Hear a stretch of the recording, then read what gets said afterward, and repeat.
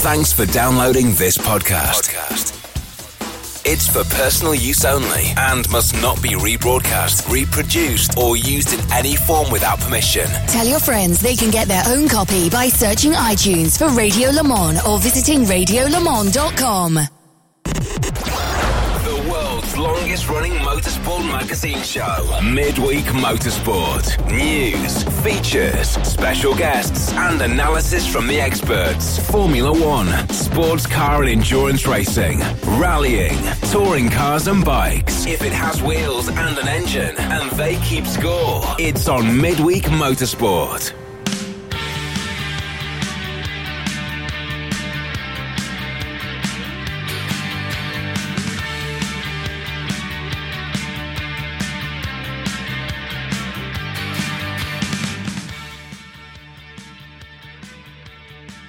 Hello everybody and welcome along to Midweek Motorsport. This is Series 13, episode number 10. My name's John Hindhaugh and it's just after 4 o'clock Eastern time here in Florida on a beautiful day. Wind blowing in pretty much directly from the west, which is right behind the cars as they head down in towards the first corner here at Sebring International Raceway. Not a cloud in the sky that I can see from the IMSA Radio Broadcast Centre here on the start-finish line in this historic circuit, And as I look across towards Vendereau, I am watching the movie Le Mans, and isn't that amazing? I've just look across there to see a gentleman who lost his life, the man who played Eric Stahler.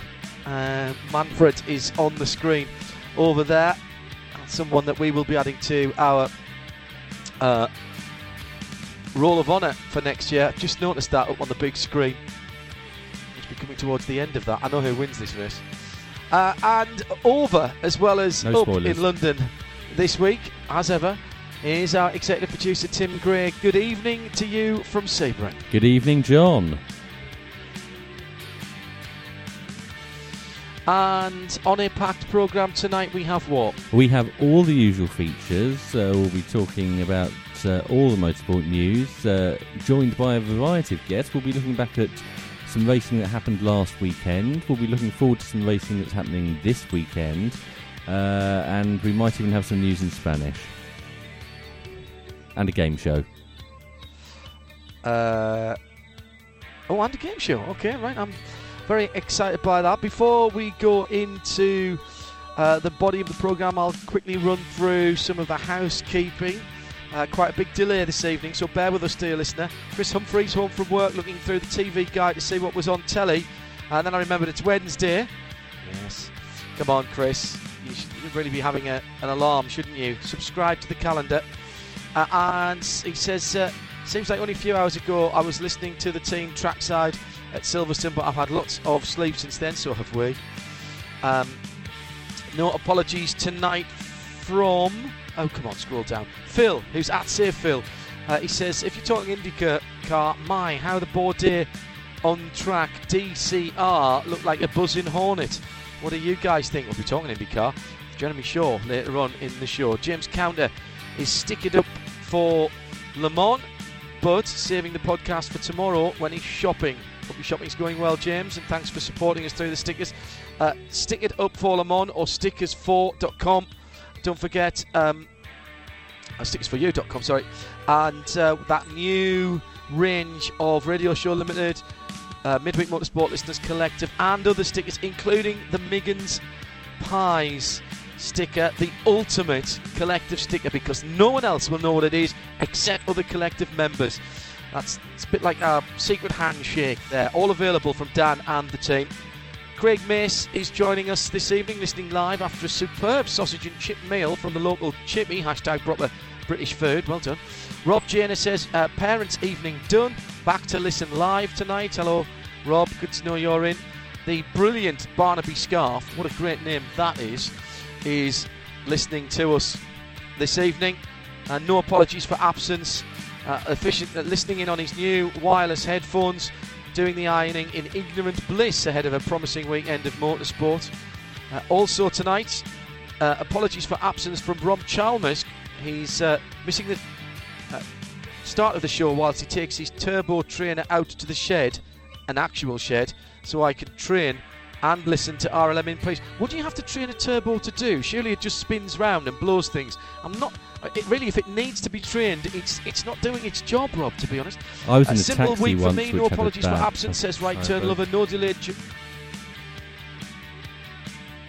Really? Yeah. Simple week for me, no AFR, says right turn lover, no early joining or leaving, just listening into a collection of short histories on motorised competition over the sub-ether.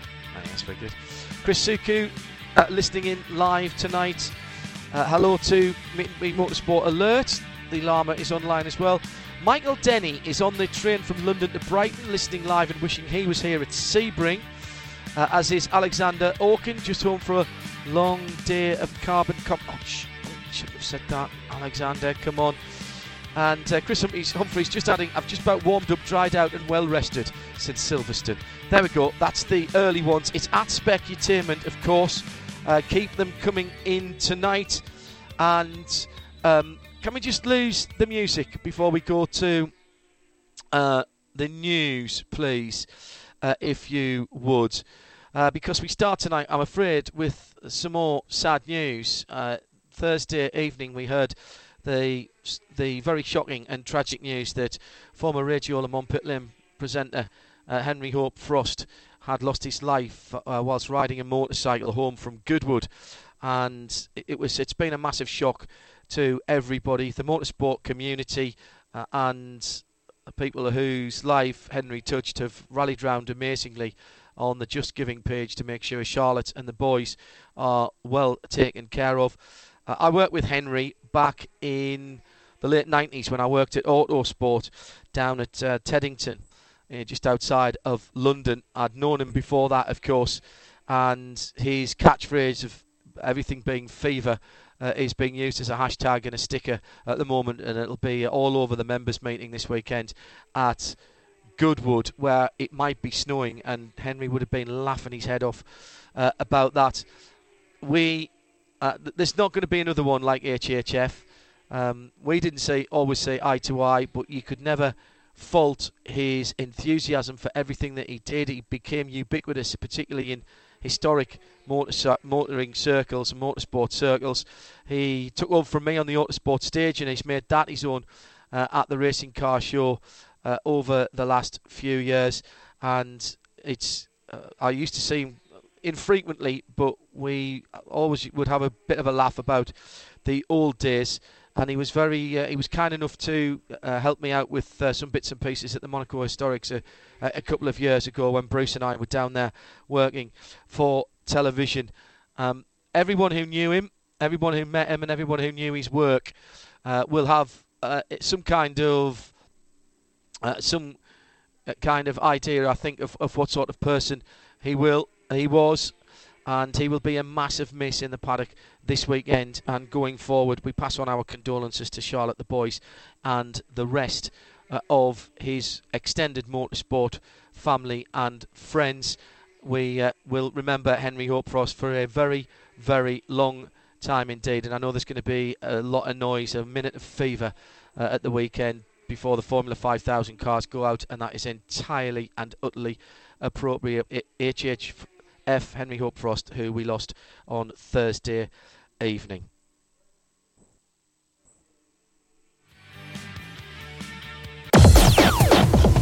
All the latest motorsport news from around the world.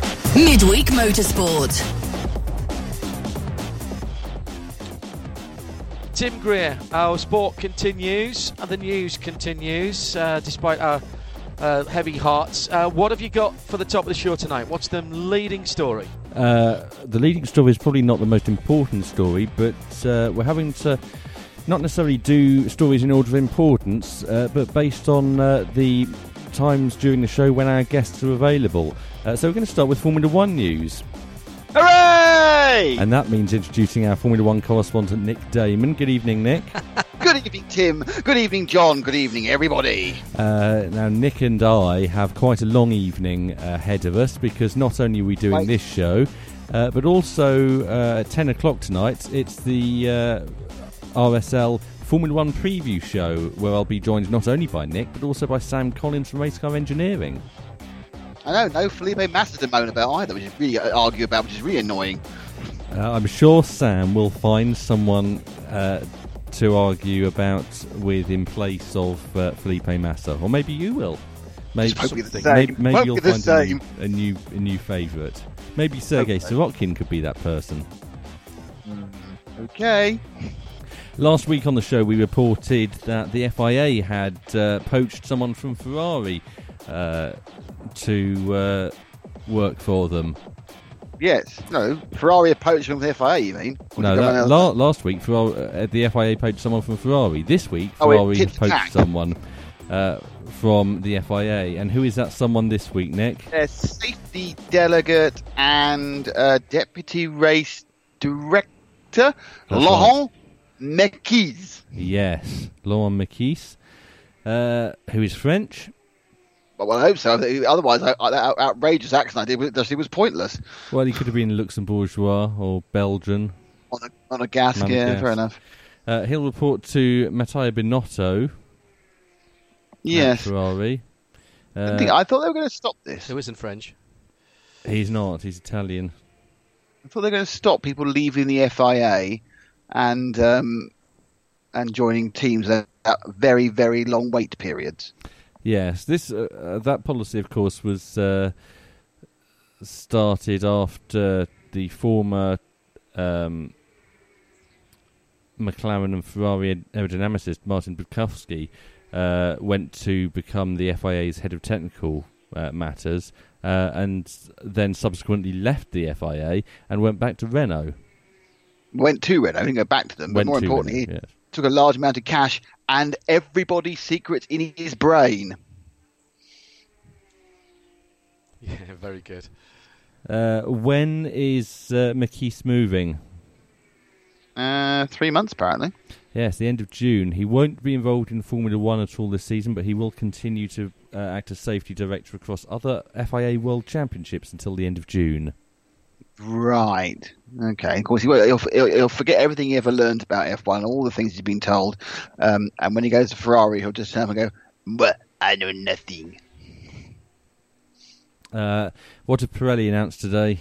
Really? The tyre allocation for Austin. Blimey, that would be impressive for Melbourne Park. For Melbourne, Albert Park. Albert Park in Melbourne, yeah. And what have people gone for? Mostly for purple ones. The ultra softs, not the hyper soft because that's not available. Mostly on the ultra soft because they have three choices: ultra soft, super soft, or soft. And as everyone's diving for the softest compounds, there's a few people who've taken a few sets of soft, but on the whole, they've bashed up the two softest ones as much as possible. So I expect the thing to remember is that the key aim of this season's tyre allocations is to engender two-stop races rather than the one-stop races that were the vast majority of events last year. So don't forget that if you are on a super soft, the super soft this year is actually very nearly the ultra soft from last year. They've kind of moved. Even the same name is softer. It's one level more grippy, and they've got one even more below that. So effectively, if you're on hyper soft, you're effectively on warm chewing gum. I think we need a Damon Explains for these tyre compounds in time for the start of the season.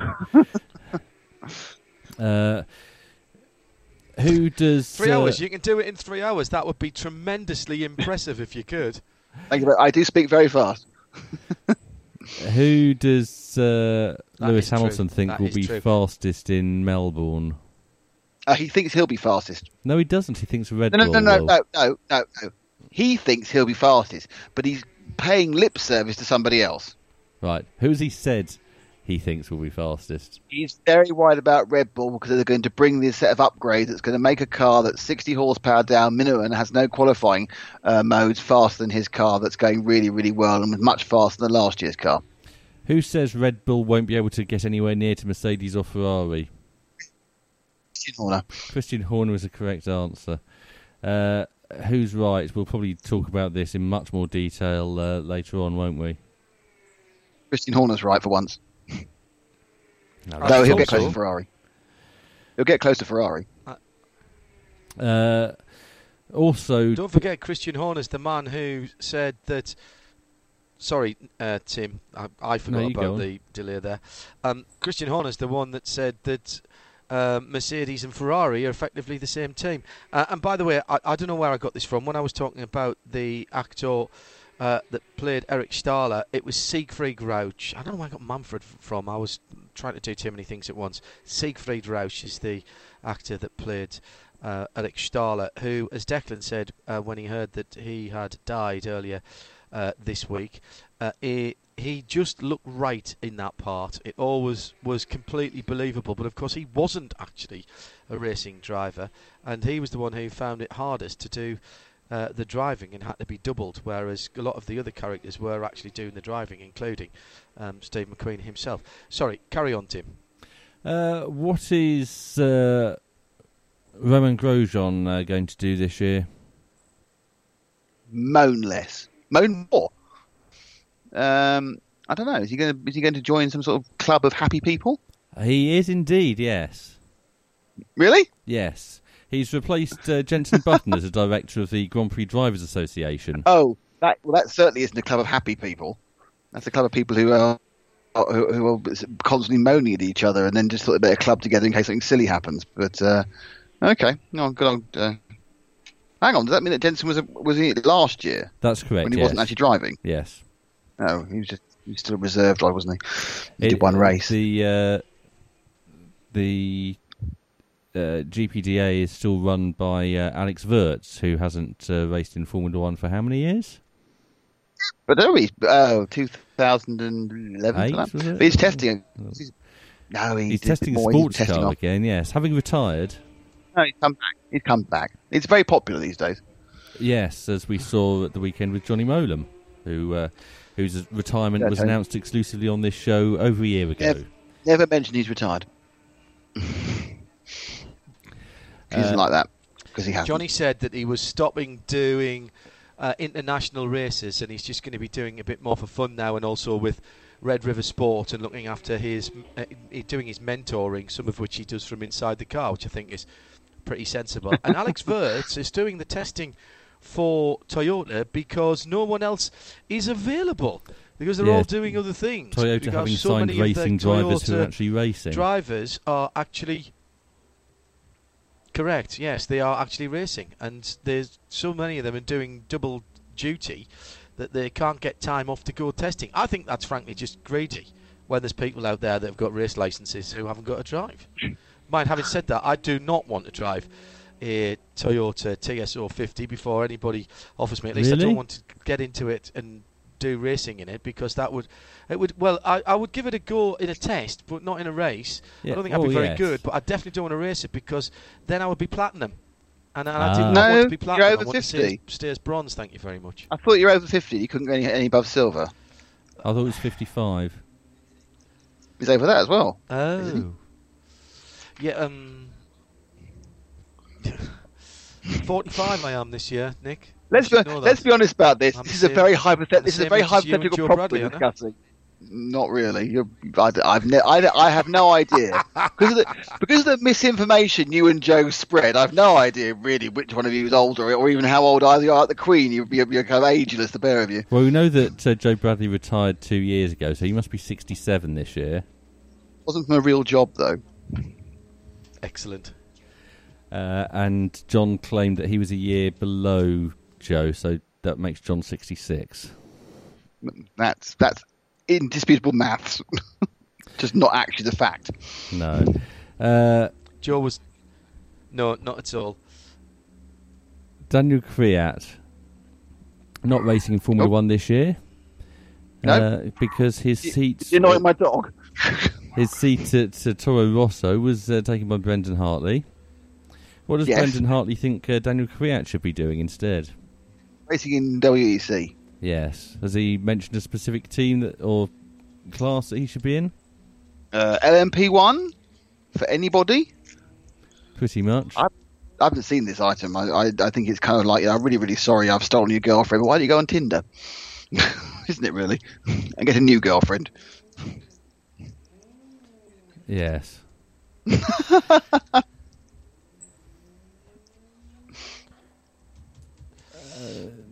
John, anything to add?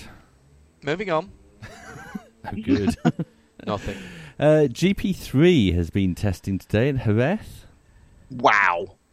This is the last year of GP3.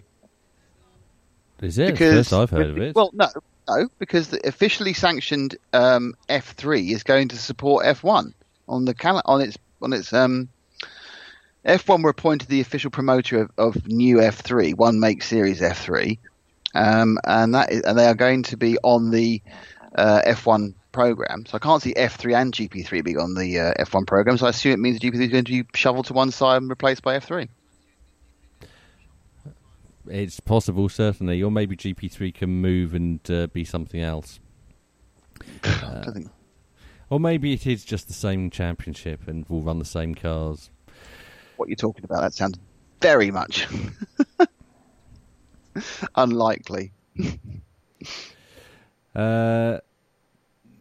Next, we are going to come back to Nick Damon a little bit later on, because I believe, John, you have Jeremy Shaw with you. Yes, I do. Mr. Shaw has just finished with Shea Adam on the IMSA Porsche GT3 Cup Challenge USA by Yokohama, and if I actually give him a headset where he can move the wire, he's got half a chance of actually hearing what we want to do. Now, Jeremy, first of all, welcome to Midweek Motorsport. Jeremy, how are you? Well, I'm very well indeed, and honoured to be part of your show, John. Thank you very much indeed. Hopefully that this is going to be a bit more of a regular feature. You were at St. Pete at the weekend? I was indeed at St. Pete at the weekend. Yeah, crazy busy weekend, but lots of fun. I have to say I miss the IMSA Championship going to St. Pete. I know it's a straight circuit, and quite often straight circuits are difficult, but it was a straight circuit very close to downtown. It had the run down the airport runway, and then down the waterfront. I actually really enjoyed the racing there, and it tended to race actually pretty well for a street circuit for the sports cars, and indeed for the Indy cars. And we had a fantastic event at the weekend there with the first outing for this new aero kit for the Indy car, the new common aero kit for the Indy car. Brilliant weekend all the way around. I mean, a big crowd, nice weather, jolly lucky with the weather actually, because they were talking about having big storms coming in on the Sunday, which didn't happen at all. Thankfully, they had a little bit of rain or a little bit of drizzle or whatever it was. It was pretty chilly on Saturday, but conditions on Sunday were absolutely glorious. And it was a great event. It's a wonderful event. I mean, there's so much atmosphere there. I've been going to that racetrack since the 80s, since I first came over here. There was slightly different configuration back in those days, but even then it was a lot of fun. And the track now is even better than it was back then. But using that airport runway really adds another element to it. It's a tremendous value for fans as well. Only 9 cars in the supporting series, Indy Lights, but the race that we got was bonkers. Actually, 9 cars, of which 2 aren't, I think, doing the full season, but the race was crazy. Yeah, I mean, the field was thin for the primary support series. The top level of the Mazda Road to Indy. Yes, that's the Indy Lights Championship presented by Cooper Tires. Yeah, the field was thin, and there were 2 guys who did late deals there, both Shelby Blackstock and Neil Alberico. But they're certainly hoping to be able to put together a lot longer term programs. And one of the problems that Indy Lights has faced this season is it's kind of a victim of its own success, because not only the drivers moving up, but so are the teams. Yeah. And Carlin, they ran 4 cars, you'll remember, last season. Well, they've stepped up to the Verizon IndyCar Series this season, running 2 cars for Charlie Kimball and Max Chilton.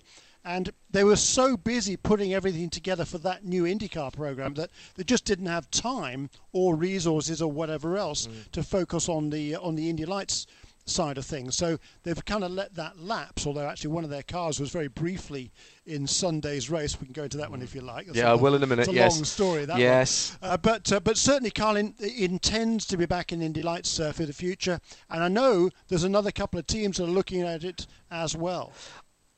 It will take a little while for that victim of its own success for people to realise that they have got the opportunity to move up in the big show through Indy Lights, and maybe that'll take a while to filter through. You mentioned Carlin there not being there, but they did help out Aaron Tellitz, who had a really unlucky weekend when it came down to it. I mean, what did he do? Did he kick a black cat into a mirror whilst he was walking under a ladder on the way to the track? I think so. It must have been something like that, because it was just ridiculous. I mean, he was the guy who set the pace in pre-season testing at Homestead Miami Speedway a couple of weeks ago. He was very much the guy to beat there. He didn't run towards the end of the day in that final test session, and as a bit of a grandstand, his teammate Santi Urrutia went out in the final session, and in that final session, the drivers were allowed to use the push-to-pass system on that car for 3 different times during that session. Well, Santi used it all on one lap, and so he eclipsed Aaron's time to go to the top of the charts. But Aaron, it was ridiculously unlucky. I mean, he was on pole for the first race, was right up at the front in contention for the pole for the second session, and unfortunately just clipped one of the walls and did a lot of damage to that Bilardi car, and unable to repair it for the first race. They then did a deal with Trevor and Carlin. There was another team, which probably remain nameless, that had a spare car at St. Pete. They weren't willing to rent it to the Bilardi team, so they got on to Trevor Carlin, whose shop is based down in South Florida. Did a deal there, got the car up overnight, prepped it literally all night, got Aaron out on the grid.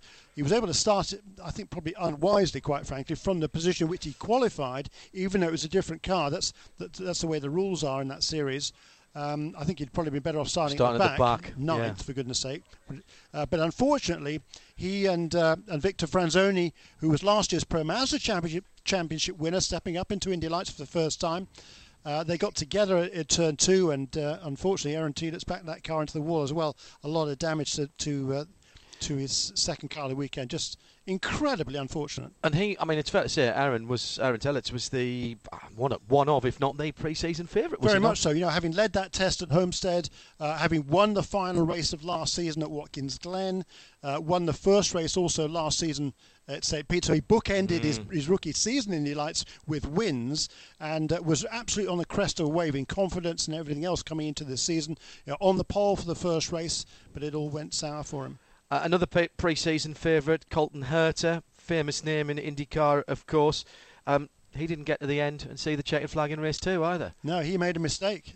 Simple as that. He just clipped one of the walls. They just carried a bit too much speed into turn 8, found the wall. He was running in second place at the time. He'd just been overtaken by Pato O'Ward. But those two had at the very beginning of the race, Colton pulled a brilliant move around the outside of O'Ward to take the lead. And then at the restart, O'Ward did it back again to him. It was brilliant racing between those two. And we've seen how good Pato O'Ward is in sports car racing.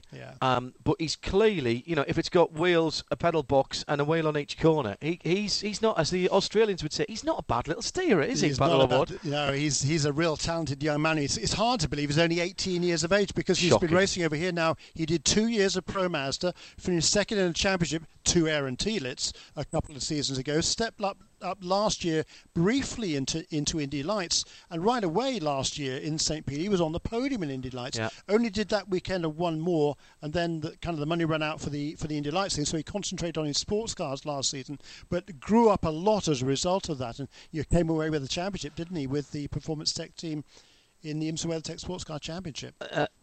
As you say, a small field. Hopefully more cars will keep an eye on that as we move through the season. But at the same time, the other 2 levels of the Mazda Road to Indy, Pro Mazda had that brand new car for this season, the new Taurus, beautiful car. They had some engine problems leading into that first round of the championship, no doubt about that.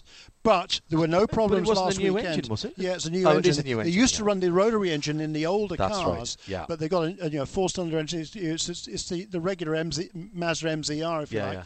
But they had some problems coming into the season, but thankfully those seem to be eradicated last weekend. And there's various fixes in the in there for the long term. But there's 2 tremendous races, 16 cars in the field, all brand new cars. I tell you what, that's going to be a championship to watch this season. And then the first level on the Mazda Road to Indy, just talk about that very briefly, the USF 2000, which is the same chassis, the same Tatis chassis as now is being used in Pro Mazda, but with smaller Cooper tyres, smaller wing package, less I think sophisticated. that's a good idea. It's brilliant because for teams that want to move up, they can use the same chassis, or even your drivers or families that want to buy a car, they can use it all for 2 steps of the ladder. Funny enough, they did that in Formula Renault in the UK for a while, where the BARC Championship used exactly the same car, but effectively with just a different chip on it. Yes. So you had the opportunity to get in the car, and then if you wanted to move up, you swapped over the electronics, used that kind of magic, and on you went. Late entry. 25 cars there were in that field, and some fantastic racing and some real talent in there as well. Late entry in that championship, the USF 2000, for reigning British F4 champion Jamie Caroline. How did he get on? Well, good and bad. He was fast. I mean, he'd never driven the car before. Never even sat in the car. So no chance to test it or anything. No testing. And then gets thrown onto a street circuit. Throws himself onto a street circuit. Unfortunately, he threw himself at the street circuit. He had a very good first practice session. There was only one practice session prior to qualifying, but then after 6 or 7 laps of qualifying, whose name was at the top? Jamie Caroline. Really? That's the good news. The bad news is that he hit the wall, but it took the other guys until the end of the session to beat him. I think he started 6th or 7th for the first race, worked his way up into second place behind Carl Kirkwood, and was setting sail for him, and then clipped the wall again. Talk about the big show in a second, but just before we do that, are we getting to the stage again now, Jeremy, with this very well-defined, and all right, put any lights to one side for a minute, and we've said for a number of reasons why there weren't perhaps as many cars as there might have been there, but with USF 2000, with Pro Mazda, with the Mazda Road to Indy, as it progresses, there's a very well-defined career progression to IndyCar now in the US. Are we starting to see more interest from Europe? It was a thing for about 10, 15 years ago, quite a lot of people, and longer than that, people came over because of the fact that it was something that could wrap their heads around, rather than having to make all kinds of choices where it's very diverse in Europe. And we, some years ago we did a program trying to work out what the pyramid was and which series were on the same level and what was a step up and what was a step back. And it's nigh on impossible to do that in Europe. In that Mazda Road to Indy, it's very well defined. Yeah, it absolutely is. And you just look at how successful it's been over the last few years, and people like Jack Harvey. Your listeners here on Midweek Motorsport know about the Mazda Road to Indy. They know how successful it is. People like let's say Jack Harvey, who's now finally got an opportunity to drive an Indy car. That's going to be interesting to watch this season. But I'm sure you'll try and get people like Jamie Caroline or Harrison Scott, who won last year's Euro Formula Open Championship, dominated it in Europe, a Formula 3 equivalent series. He made his debut last weekend. You have a chat with he and Jamie Caroline. I chatted with them both last weekend. I mean, their eyes were open. I bet they were. And there's $3.5 million of Mazda scholarships to be won, or prizes and awards from those 3 series that lead you all the way. Yeah. Keith Donegan is the latest runner from Europe to get onto that ladder. He won last year's Mazda Road to Indy Scholarship Shootout, and he did that. He earned an opportunity to go to the shootout by finishing actually second at the Formula Ford Festival, because the winner, Joey Foster, wasn't eligible. He was over the age limit. Yeah. But Keith got an opportunity to come over to be part of that shootout. There were 20 drivers from around, from feeder series around the world. He won that scholarship, $200,000. Thank you very much indeed. Yeah. To move into USF 2000. And what's a decent budget for USF 2000? Well, you can do it for 200. Oh, can you? You can. It's a bit of a stretch. Yeah. But basically, a budget is probably 250, 275. But so you've got to find another 50 or 70. And you'll find teams for scholarship winners in particular who've earned that. Who know they're going to be quick sooner or later. And they've got a bit of PR hype behind them as well. Very much so. You can cut yourself a deal. And that's another thing about the Mazda Road to Indy, because they do train the drivers off the track as well as on it. They had tours of race control last weekend, for example, which is an eye-opener for all of them to see how the whole system works. And it'll be interesting to see how the new initiative from the FIA in Europe, they've reconstituted an FIA Formula 3 championship again to run with the new Formula 3 National Series and to sort of be a step alongside or above that, and that'll be. I still have no clue. Talking about trips to race control, though. Some of the drivers in the IndyCar Championship might well have been getting a trip to race control, but not to have a look around, to have a bit of a chat with as well. First of all, got to mention Robert Wickens. Yes, he's a rookie in IndyCar. It's, I think, better part of a decade since he's driven a single-seater in anger. He's been plying his trade in DTM, of course. Clearly, he's not forgotten how to drive a single-seater. He and that IndyCar, that new IndyCar, lower downforce, which clearly is a bit of a handful to drive. There were some very experienced drivers who had issues, but Wickens, it was like, let's just plug him in. I think probably he just had to drive fast because Piers was his engineer, and he probably just wanted him to stop talking to him in that northeastern accent.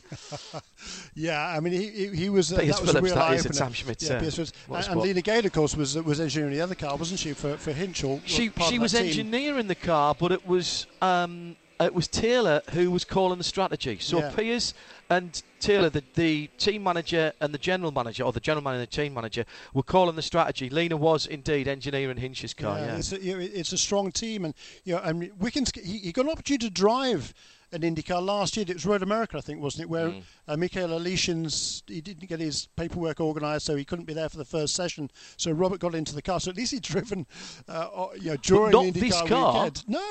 No. And it was plug and play. It was brilliant. It absolutely is super impressive. Robbed of the win? Yeah, honestly, I was kind of busy. I wasn't paying as close attention as I would like to have done. I had other commitments last weekend. So, but the clip that I saw, I think he was robbed. But then again, he kind of. He left the door open, certainly going down into turn one. He was very fair. He was very fair, probably perhaps too fair. Yes, and he and someone like Rossi is going to take it. And the fact there was no repercussions on that, I struggle with that, I must admit. I mean, it was a. Well, Rossi ended up on the podium after a penalty for the other Smith-Peterson car for alleged yellow flag infringement, which has left that team bewildered. And it's almost debatable whether Rossi would he have made the corner without Wickens' car being there. I don't know. Hard to say, but Baudet, who won the race. Baudet, who won the race, and that is a fairy tale story. He lives in St. Pete's. He was in tears at the end. His dad was there as ever. I mean, Baudet said, "I would never have made that move because it was almost inevitable that it would end up in a crash." And I saw James Rossett tweeting earlier on, and I respect James a lot for what he says. He's very, very sensible, and he said, Wickens left room at more than a car's width at the apex, but Rossi wasn't in control of that car. Right. And I mean, and if you look at that corner, turn one caused a lot of problems. The wind was blown down behind the cars. The cars have left downforce. I don't know what else was going on. But, I mean, Scott Dixon had a couple of little moments there. He had a really awful weekend, still managed, I think, 6th position. He was certainly top 10, I think, wasn't he? Yeah, he was 6th at the end. But, we don't expect Dixie to make those mistakes that end up in contact.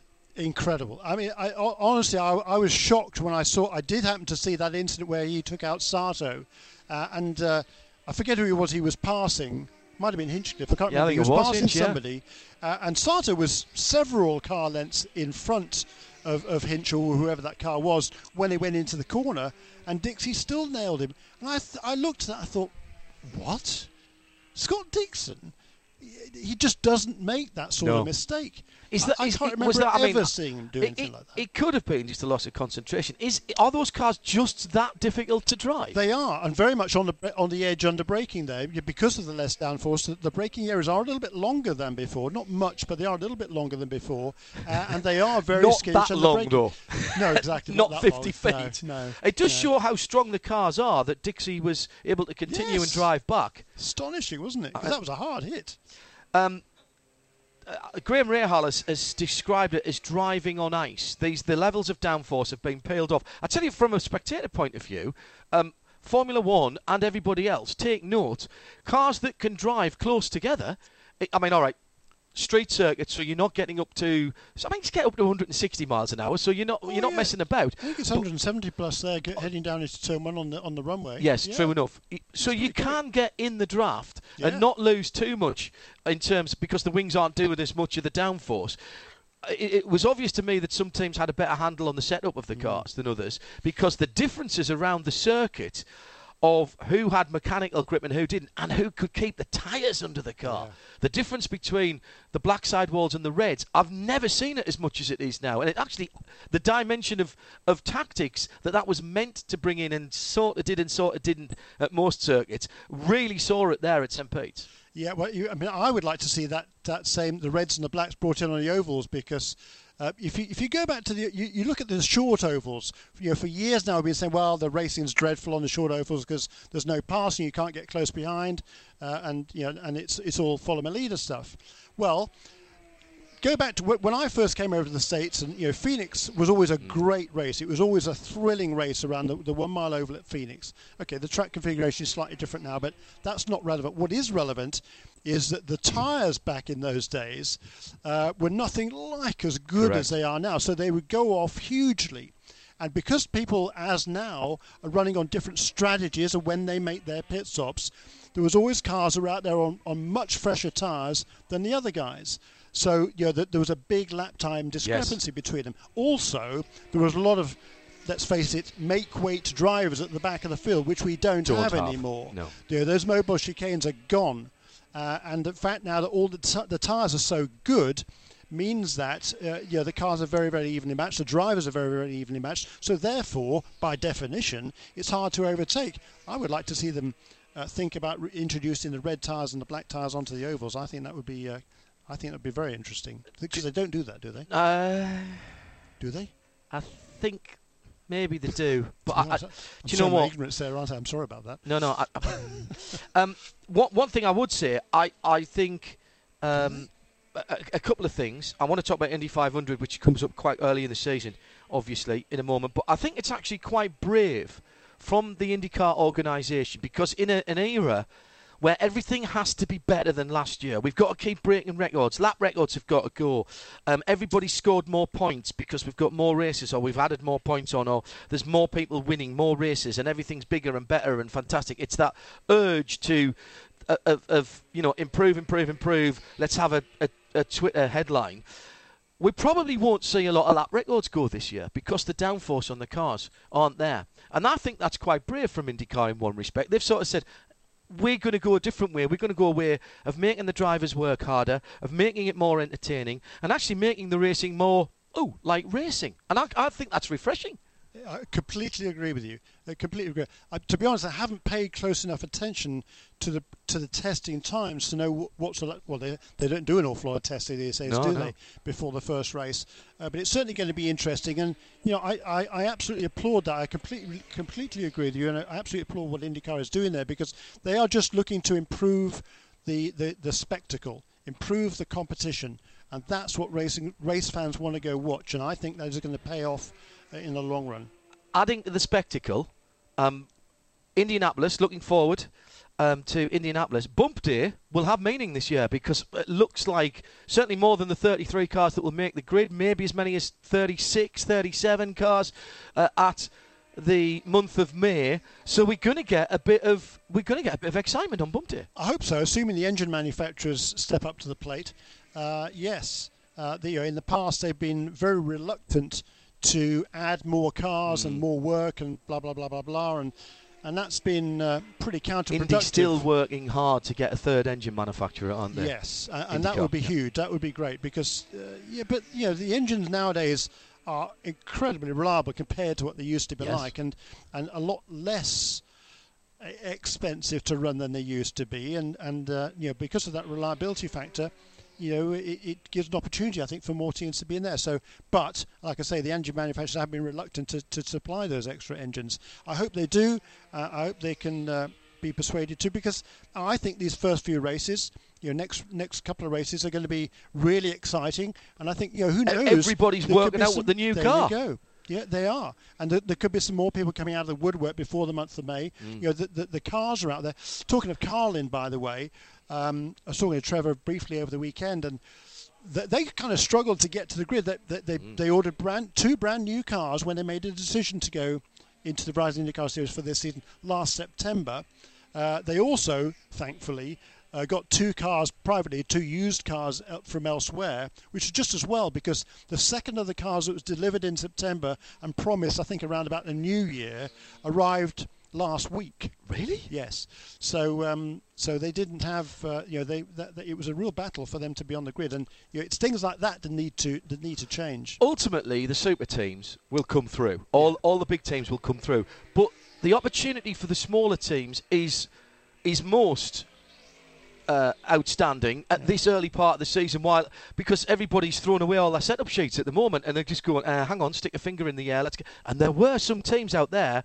All right, again, I'll make the point, St. Pete's not necessarily the litmus test for every one of the tracks we're going to this year, but there were teams out there, the cars looked absolutely horrible to drive, really horrible to drive. A real opportunity for some of the lesser light teams to make their mark and get some good championship points and get some good airtime. Yeah, brilliant, wasn't it? I mean, Schmidt-Peterson should have won the race, woulda, coulda, should have won the race. Dale Coyne Racing did win the race. Team Rahal finished second, having started last for Graham Rahal. I still don't know how they did that, because I haven't paid attention I haven't seen the race on TV. I don't know how he got up to second place. I did speak briefly to Bobby yesterday, saying, what happened there, Bobby? He said, well, basically they got on the same strategy as Sebastian Bourdais. And we know how good Dale Coyne is on strategies, and Bobby's team as well. So, Rahal's team, certainly you wouldn't think of them as a big team nowadays, because they haven't really achieved a whole heck of a lot lately. So great to see them up front as well, and several others as well. Penske, where was Team Penske last weekend? Or even Chip Ganassi Racing, quite frankly. Don't mention that. Cool, it is. But that's good. That's why we watch sport. Exactly. Because we don't want it to be predictable. We absolutely don't want it to be predictable. Next race is? Good question. Phoenix on the oval. Thank you very much. Hang on. Where is it, Chair? Phoenix. And then, yes, exactly. And then Barber Motorsports Park, and then Long Beach. Yeah. Long Beach before Barber. Long Beach before Barber this year. Right. I'm really looking forward to seeing them at Long Beach. I am really looking forward to seeing them at Long Beach, and I'm going to go down to see Piers and Lena and have a look. Jeremy, thank you very much indeed. We'll talk you through the rest of the season about what's going on in the IndyCar paddocks. And Jeremy will be part of the team here on RS2, IMSA Radio, of course, covering the Sebring 12 Hours this weekend. Thanks, Jay. Thank you. Jeremy Shaw joining us live on Midweek Motorsport Series 13, Episode 10. Another one of our cohorts for the weekend, as you've already heard, is in the booth with us. Good afternoon to Shea Adam. Phoenix. I'm just a hotkey. Yeah, Phoenix. She's not really here. Phoenix. It's a shame she's not really there. Would you like me to go ask Graham Rowell tomorrow? Rowell. In the pit lane tomorrow, because he is driving one of the Penske prototypes. He's in the number 7 with Ilio and with Ricky. Yeah. So I can ask him how he came from the back of the grid. It's probably a good question. Yeah. Probably a good question. Are we going to talk sporty cars here, Tim, in this section, or do you want to wait until Graham comes in after the I'm going to wait till Graham comes in the next hour, actually. But I know that last week Shea was in Mexico. I was in Mexico, and I left just in time, Tim. Also in Mexico last week was the World Rally Championship. Oh, great. Nick Damon's still with us. That is the worst. Thank you. That is the worst segue cue I've ever heard. Did you get the crowbar to put that in? That was terrible. I want to know if Shea went to see any stages. I did not, unfortunately. I left before the Formula E began as well, so it was a non-racing vacation. Now, Nick. Now. Audi's first win of the season. Not a great weekend for the returning Sebastian Loeb. Wasn't it? No. Genuinely don't care. Indeed not. He's not. No. Picked up a careless puncture. Nick, stop being a curmudgeon. Oh. That was a hit for George Michael, wasn't it? When he left Wham, careless puncture. I thought it was a careless whisper. I knew it was something similar like that. I thought that was kind of one of his album tracks, Stop Being a Curmudgeon. which means that the win went to the M Sport Ford World Rally team and Sebastian Ogier. Hooray! Danny Sordo was second for Hyundai, and Chris Meek was third in the Citroën. So Chris Meek was top Citroën, was he? He was, yes, because of Sebastian Loeb's puncture. That's very good. And there only being 2 Citroëns. Right. You're listening to Midweek Motorsport. It's Series 13, Episode 10. John and Shay, hello. We are here in Sebring, the cars that you can hear going by. I can't HSR. hear any cars. Oh, HSR. Yeah. That was an E42 BMW going by. Oh, that's a lot. It's a LAN. That's better. You can't hear any cars. No. Our booth is that soundproof. You can't hear How those come cars I going by I outside. can hear the cars. Really? I can hear them. I can't. Nick, you can always hear cars. They're just constantly in your head. Yeah, but No, I that's was going to say that's just Nick's head. Yeah. Nick lives That's near it's a a- road. It's a motor. That's your tunes. It's Nick, a very lovely Alpha has just gone by in that proper dark Alpha red. That was lovely. excellent. Nick is Nick has motorsport tinnitus. He has a DFV running in his head all the time. Sounds painful. I'm going to play a bit of music here All good stuff. Where do we go next? Tim Gray. to this. Okay.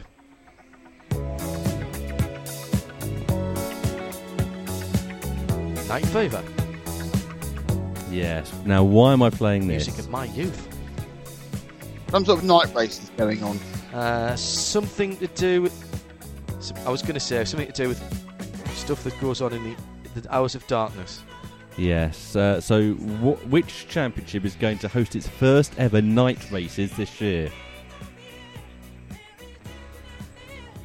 Oh, I've just read about DTM. DTM is correct. Wow. The Deutsche Tourenwagen They've Meisters. standardised their starting times. They've standardised their start times for all the others to 11:30 in the morning for most of the stuff, except for the night races, which are obviously much later, so they can get some darkness running. Now, there's a question here for me. I wasn't sure that they had working headlights. That is a good question. Hello? I'm not sure Clearly either. they'll have to now. Would you like me to ask Renee Rast? Well, yeah. Yes. I have seen a photograph. Where's the night race going to be held? Tim? Misano in Italy. I've seen a photograph of a Mercedes with its lights on, so I think they do have working headlights. Okay, fine. At the moment, however, they are there just to be there. They're not actually there to light up the track, so Right. it may be they have to refine them a bit and point them in the right direction, unless they're going to have more track lighting to make it. I think it'll look great. I love lighting it. I love lighting up. I love racing it in darkness or semi-darkness, and I think the DTM cars will look pretty spectacular and pretty good. It will be So happening on we wish the them well with that. on Are we letting the Nick- August Nick bank go? holiday weekend, so it's not going to be that dark that early. Okay. No. Even twilight, because they do spit a bit of flame. They'll look good. Yes. Okay, next it's time for a game show. Hey! Very loud, Nick. Uh-oh. Very Yeah. loud. You're controlling it. It's not me this week.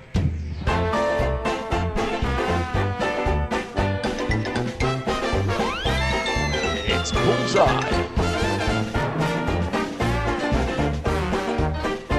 You get nothing in this.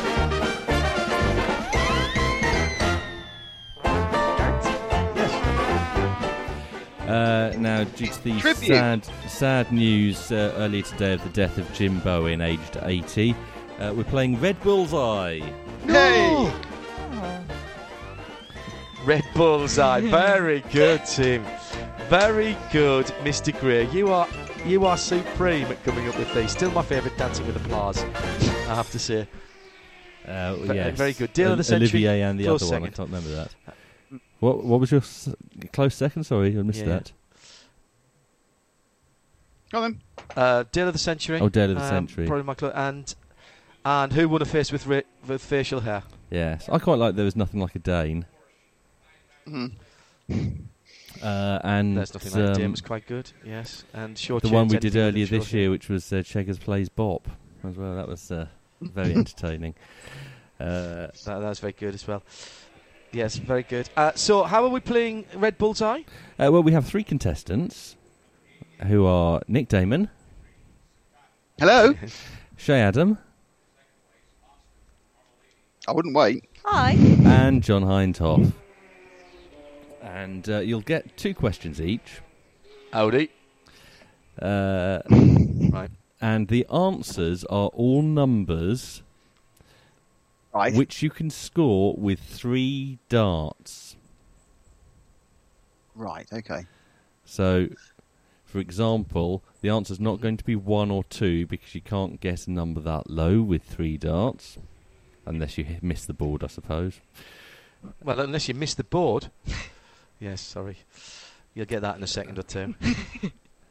I think Shay will go first. Oh. Your question is, how many seasons in F1 has Red Bull completed?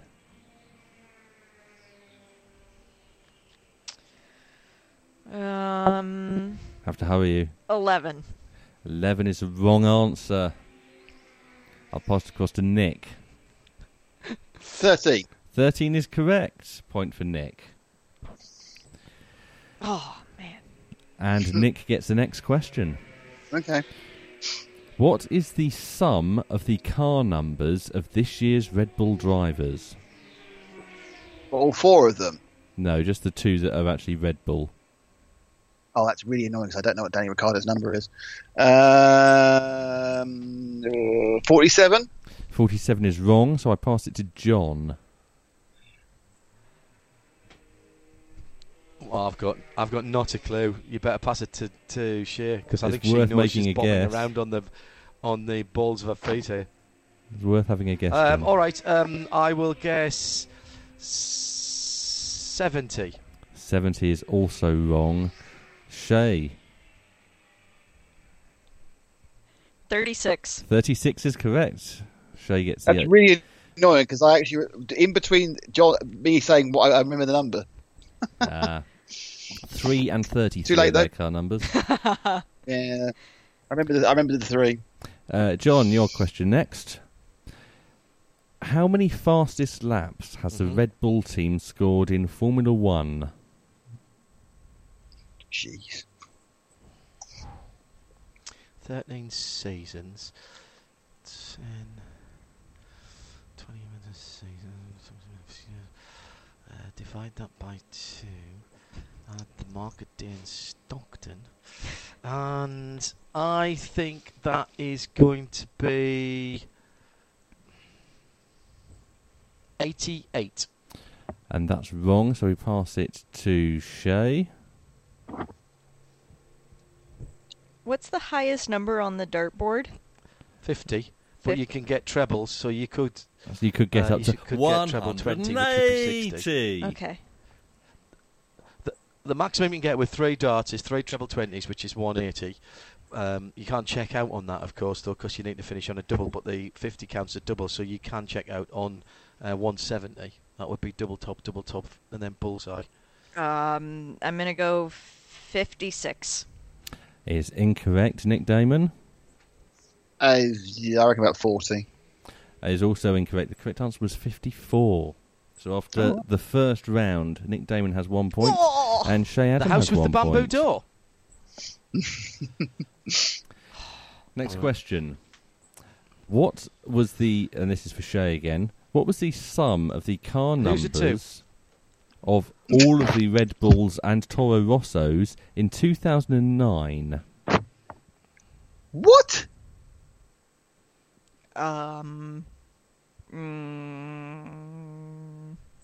Oh, I can't even remember where they came. 62. 62 is incorrect, so we pass it to Nick Damon. Hang on. I don't even know where they were. 2009. Because that was before funny numbers. That's the first It thing. is, yes. but I have no idea what position they came in. So let's say if one was like 9, it'd be 9 and 10, so that's 19, and say 17 and 18, that's 35, 45, 54. Is incorrect, John. Why haven't I had a question? You have. For myself. That was the how many fastest laps did the team score? That's what I want to know. I thought that was somebody else's. No, that was yours. You just got asked first. 52, by the way, is my answer. Is correct. They were car numbers 11, 12, 14 and 15.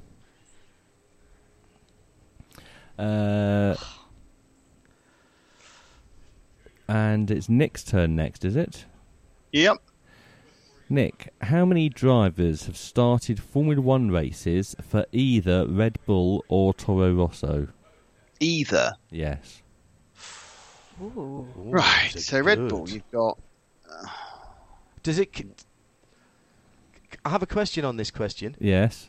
If you've started for both, does that count once or twice? Once. Verstappen. Right, okay. Ricciardo. So Vettel, Kvyat, Ricciardo. Yeah, I know all those. Once. 10. 10 is incorrect. We pass it to John. 12. Is incorrect. We pass it to Shay. 15. 15 is also incorrect. The correct answer was 17. Really? Yes. Okay. I won't ask you to name them all. Man. Wow. John. That'll be a question in the Christmas quiz. Yes? In 2012, how many more points did Sebastian Vettel score than Mark Webber? So Sebastian Vettel won the title. But Sorry, say that again? In 2012, how many more points did Sebastian Vettel score than Mark Webber?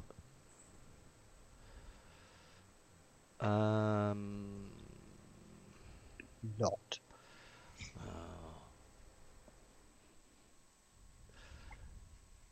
70. And we pass it to Shay. 96. And we pass it to Nick. Which one was which? Is that 12, 13, That was 14, his third 16? title. No. Oh, that wasn't the one where he absolutely completely pegged him, was it? There was a previous. That was the following year he absolutely pegged him. Yes. Oh, jeez, I don't know. 77? Also incorrect. It was 102. Really? Oh, Yes. I didn't realise he was rubbish that year as well. So at the end of round 2, Nick and Shay are tied for the lead on 1 point. So we go to a tiebreaker question. Oh, how exciting. Whoa. Hang on a second. I got a point as well because I got 52 right. It's true, actually. It's a three-way tie, in fact. Yes, three-way tie. So we go to our Right. tiebreaker question. I've had to put a protest in on the game show. You okay. won't win the yacht. So as soon as you know the answer, Come on. shout your name. Mm-hmm. How many points did Christian That's a Klein problem for us because we've score got a 4-second delay. for the Red Bull team in his career? How many points did Christian Klein score for the Red Bull team in his career? What, Red Bull? Red or Bull. Red Bull. 5. Shay? Shay is the first person to shout her name out and says 1. 1 Can't is score one with 3 darts. incorrect. Anyone else want to have a guess? Nick! 5! Nick, 5 Hi, Nick. is wrong as well. Oh, okay. John 3. is still incorrect. Funnily enough, Christian Klein managed 11 points while he was at Red Bull. He was there 2 seasons. Yeah, two of their crappy early seasons. Yes, that is true. And unfortunately, that means that we have no winner and you're all losers. Midweek Motorsport. Half time. And while we swap ends, here's what's coming up.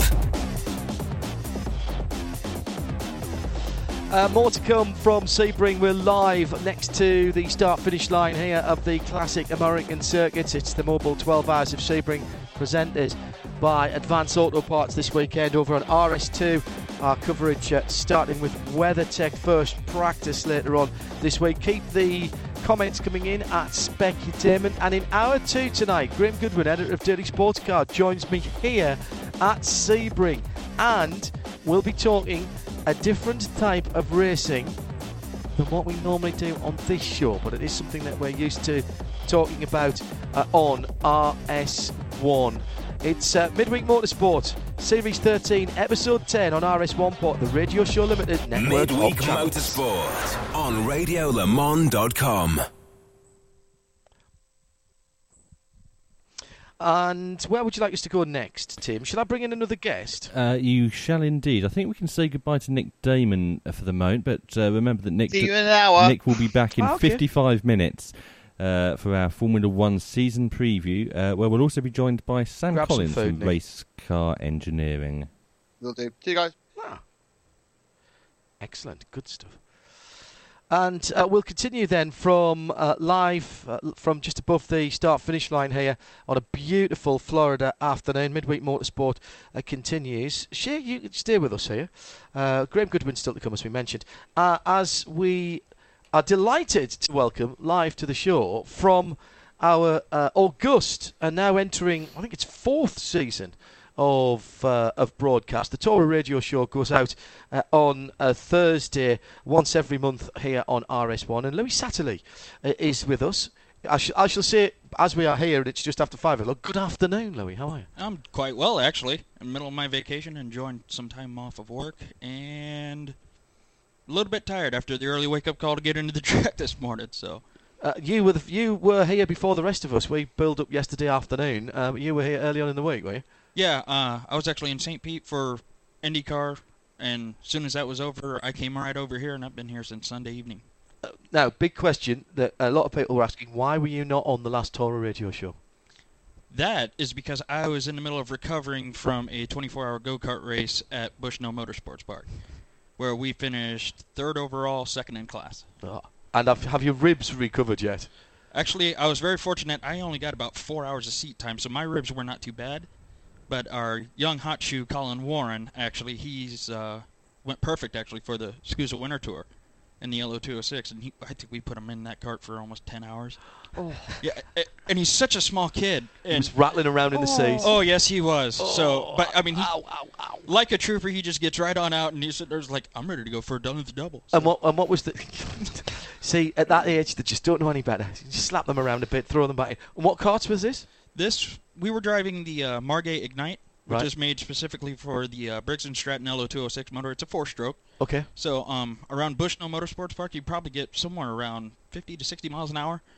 I mean, it's a very tight circuit for a Florida So you're pulling circuit. a few G's and you're moving around? Oh, yeah, absolutely. Okay, good. I love it. Well done on that. Here to talk about the Toro Radio Show and things in e-racing and virtual racing. First of all, congratulations on the Toro Radio Show. Been going great guns for the last 4 seasons. You, Matt, and the rest of the guys love your track tests and car tests. I know it's a labour of love for you, and you enjoy it. You guys have been at this for a very long time. Lots of things going on in the esports world. And in a week's time, actually, I'm off to Seattle. Am I allowed to talk about this? Yes, okay. I'm off to Seattle to Microsoft and Forza, one of your partners with the Toro Championships, to talk about something very, very exciting indeed. Shed some light. I wish I could shed some light, John, but that one's actually been kept in the dark on me as well, and Matt has asked me to talk to you about it. So you could shed some light onto me about it. Right, well, a new era of esports begins on March the 24th with IMSA teaming up with Forza for the Forza Racing Championship Invitational presented by IMSA. The world's top Forza Motorsport 7 drivers and teams brought together in Seattle for a 4-hour broadcast event at the headquarters of Turn 10 Studios, who of course create the franchise. Streamed across a variety of platforms, including Twitch.tv, Twitter, YouTube, ForzaMotorsport.net, and Facebook.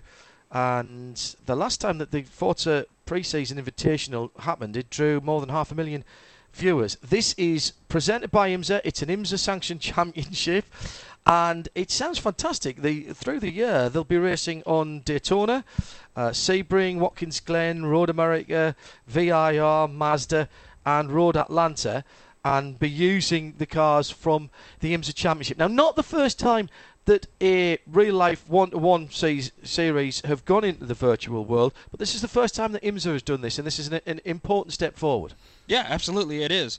I believe Ben actually will be joining you over there for that one, but literally, as it came out of your mouth, it's the first I'm hearing about that, so now I see why Matt decided to tease me on that one. How important is it for those people in the esports community, those who do the virtual racing?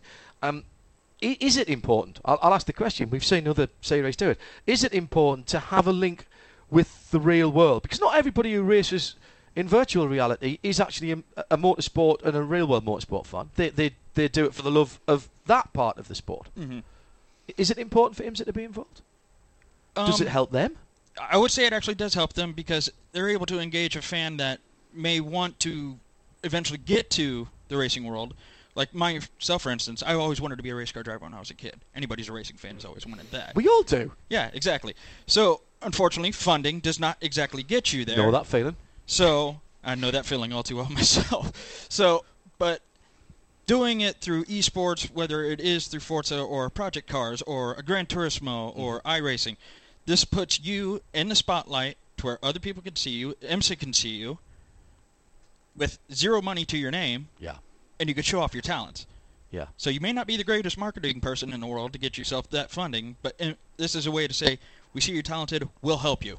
And the key thing with all of these challenges, whether it's involved with a series or not, and this one is I think the draw for me on these kind of challenges is I am competing against another human being and not AI. When I play FIFA, I don't do the season stuff. Well, I do just to keep my hand in, but mostly I'm doing online games. I'm playing FIFA Ultimate Team. If I'm on Gran Turismo, I'm finding Shay in a game lobby somewhere, or Martin Haven, or people I don't know, and I'm racing against them. And to me, that's the key. That element of human competition, even if the person's on the other side of the world. Yes, exactly. And I mean, even if it is not from, like you said, you purposely go out and you find what we call a lobby. Yeah. For lack of a better term for gamers, where you were to go out and find those people. But I mean, at the same time, and we all come across it, we get those wonderful, as we call them in the gaming world, trolls who don't particularly care to go racing. And you come across that, you get frustrated, and that's where the single player comes in. So now, again, keeps your foot wet, and like you said, gives you seat time for sure. So, and that's what racing's all about, is seat time. And Forza have really established themselves as, if not certainly one of the go-to platforms for online racing. You guys at Tora were embraced it early on. The majority of the championship that you run is on Forza. Why is that? Simply because of ease. They make it incredibly easy to set up a race lobby to where you can go in, just change a couple of settings, and you're off racing right away. Okay. You also get the freedom of creation, which Gran Turismo, with their latest iteration, they just implemented the paint editor where you can put your own liveries on the car. Yeah, I saw that. Forza's been doing that since day one. Yeah. So it's always just been that, and we have a really good following on the Xbox platform. So that's why we more or less stuck with that, and we've actually been slowly starting to branch out to other things. Like, for instance, I think we have somebody starting to do a Gran Turismo League this year. We've done a little bit foot to toe with iRacing. It hasn't really taken off, so climate for us isn't great. So we're sticking with what we know, which is the Xbox platform, and so far it's doing great. It's funny, isn't it, that the people in the gaming world, whatever game they are playing, it is a bit like motorsport sometimes, where you'll get somebody who says, well, I'm an F1 fan, so I don't follow sports cars, or I'm a NASCAR fan, so I don't follow anything else. In gaming world, you tend to be either a PlayStation person or an Xbox person. There are a few people who go between the two. Or a PC person. Oh, yes, indeed. Yeah. But for me personally, I mean, I am partial to the Xbox, but I have a very open mind. Like, I mean, for instance, you see the shirt I'm wearing. Yeah, yes. I'm very broad on my motorsport, so I'm very broad on my platforms that I like to race on as well. I've done a few things on PC. I used to be diehard on PlayStation. I switched over to Xbox. And, again, it's just a simple of what I like at the time. And if I don't like it this time, I can go out to the store and change if I'd like to.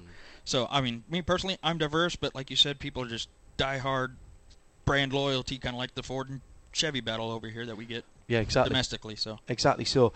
What do you think we'll see then at this event in Seattle? Not this weekend coming, but next weekend, a 4-hour challenge. They're bringing everybody together. What big names should I be looking at? Who do you think might turn up there? They're keeping their cards close to their chest, so we're having a bit of a guess here.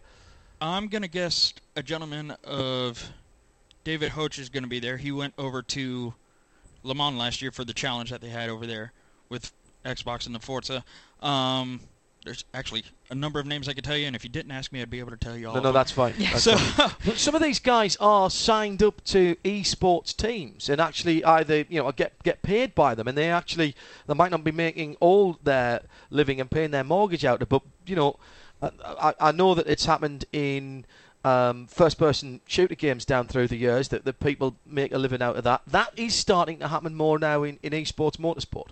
It's been around for a while on the motorsport side of esports, but the thing was they weren't getting paid for it. But I mean, some of those teams that are been around for a while, like F4H Motorsport, which they've been around since I've been into sim racing, better part of 10 years, and they're considered one of the more elite teams. I mean, I hate to use that word, and they hate if I use that word as well, but they well are established. Well established. That's a better way to put it. But I mean, they set themselves at a benchmark that puts it to where everybody has to beat them. So, and essentially, in the sim racing world on Xbox, they are that Team Penske. They are that Team Yost. Right. So they've got the targets on their back. Yeah, and while everybody else is down there maybe at... Wouldn't that make them Ganassi? Yeah, not anymore. Yeah. So do people, people try out for these teams then? So you go and do a test, and if the guys like you and they say your results are good, or you go out and do something, how do you get involved with a team like that? It's a number of different ways to do it. Like some teams... They actually have a designated painter on there. They'll hire him onto the team just to do all designs. That's it. That's all they do. They're not great at racing. They have some people that are just there strictly for tuning, and they have their racers. So it is like a real race team. You will have someone who just engineers the cars along with the drivers. Mm-hmm. And the hours they would spend non-stop. So like some people, I mean, you sit there like, yeah, I went to class today at university. Like, when did you have time to do that? Because I'm just now waking up. And you've been at this all day. Yeah. So, I mean, it's one of those things that you wonder how people have the time to do it. But, I mean, like for me, it's my golf game. To them, it's their golf game, hobby, job, life. And that's what they like to do. So who did you say was coming across from Tora? I believe a gentleman of David Hoch is coming as a driver. But for the Tora radio show, I believe Ben is going to be joining you over in Seattle. Right, okay. Excellent. Looking forward to that. Where are you staying this weekend? I am at lovely Collier Corner over there. You can almost see it, what used to be the old fertilizer plant that's down over there.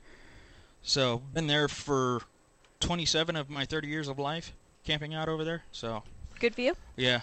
It's what they say about Sebring. It's a cult. You just got to go. It's like Le Mans. I always say big events like this, and it is a big event, it's a disease. It very much so is. As you start to get around with Le Mans, you get the sort of May time and start getting itchy. Well, here it's end of February, beginning of halfway through February. You're going, is it Sebring yet? No, usually we're actually doing that about a week from now. Is it Sebring yet? Is it Sebring yet? to quote the much missed Henry Holt Frost, it is indeed a fever. Louis, thanks very much indeed for being with us, and I'm looking forward to Seattle, not this weekend, but next weekend. Absolutely. Do you mind if I do a quick plug? Of course. So, as we've been doing, and I've mentioned it on the Midweek Motorsport Listeners Collective as well, we have the RSL Le Mans Series, which is on Project Cars 2. We are utilizing the LMP2 class GT3 and GT4.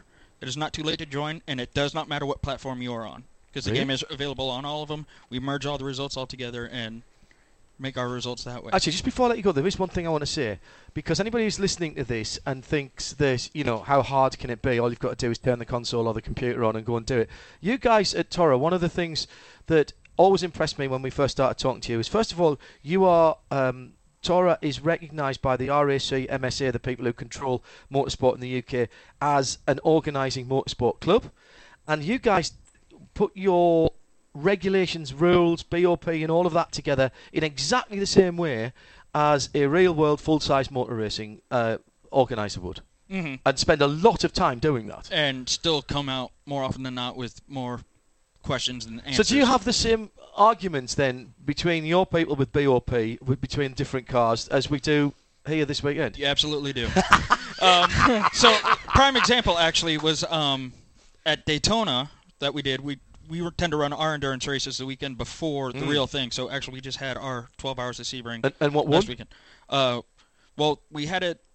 I wasn't fully for this one, but they had it as a spec class of yesteryear's Mazda Lola as a spec prototype for the top class, but you could rebadge it. Right. So for my team that I had, I did a wonderful old Miller High Life Porsche throwback livery. Lovely. And rebranded it as a Porsche Lola. And was there a GT class? There was a GT class. That was an open class.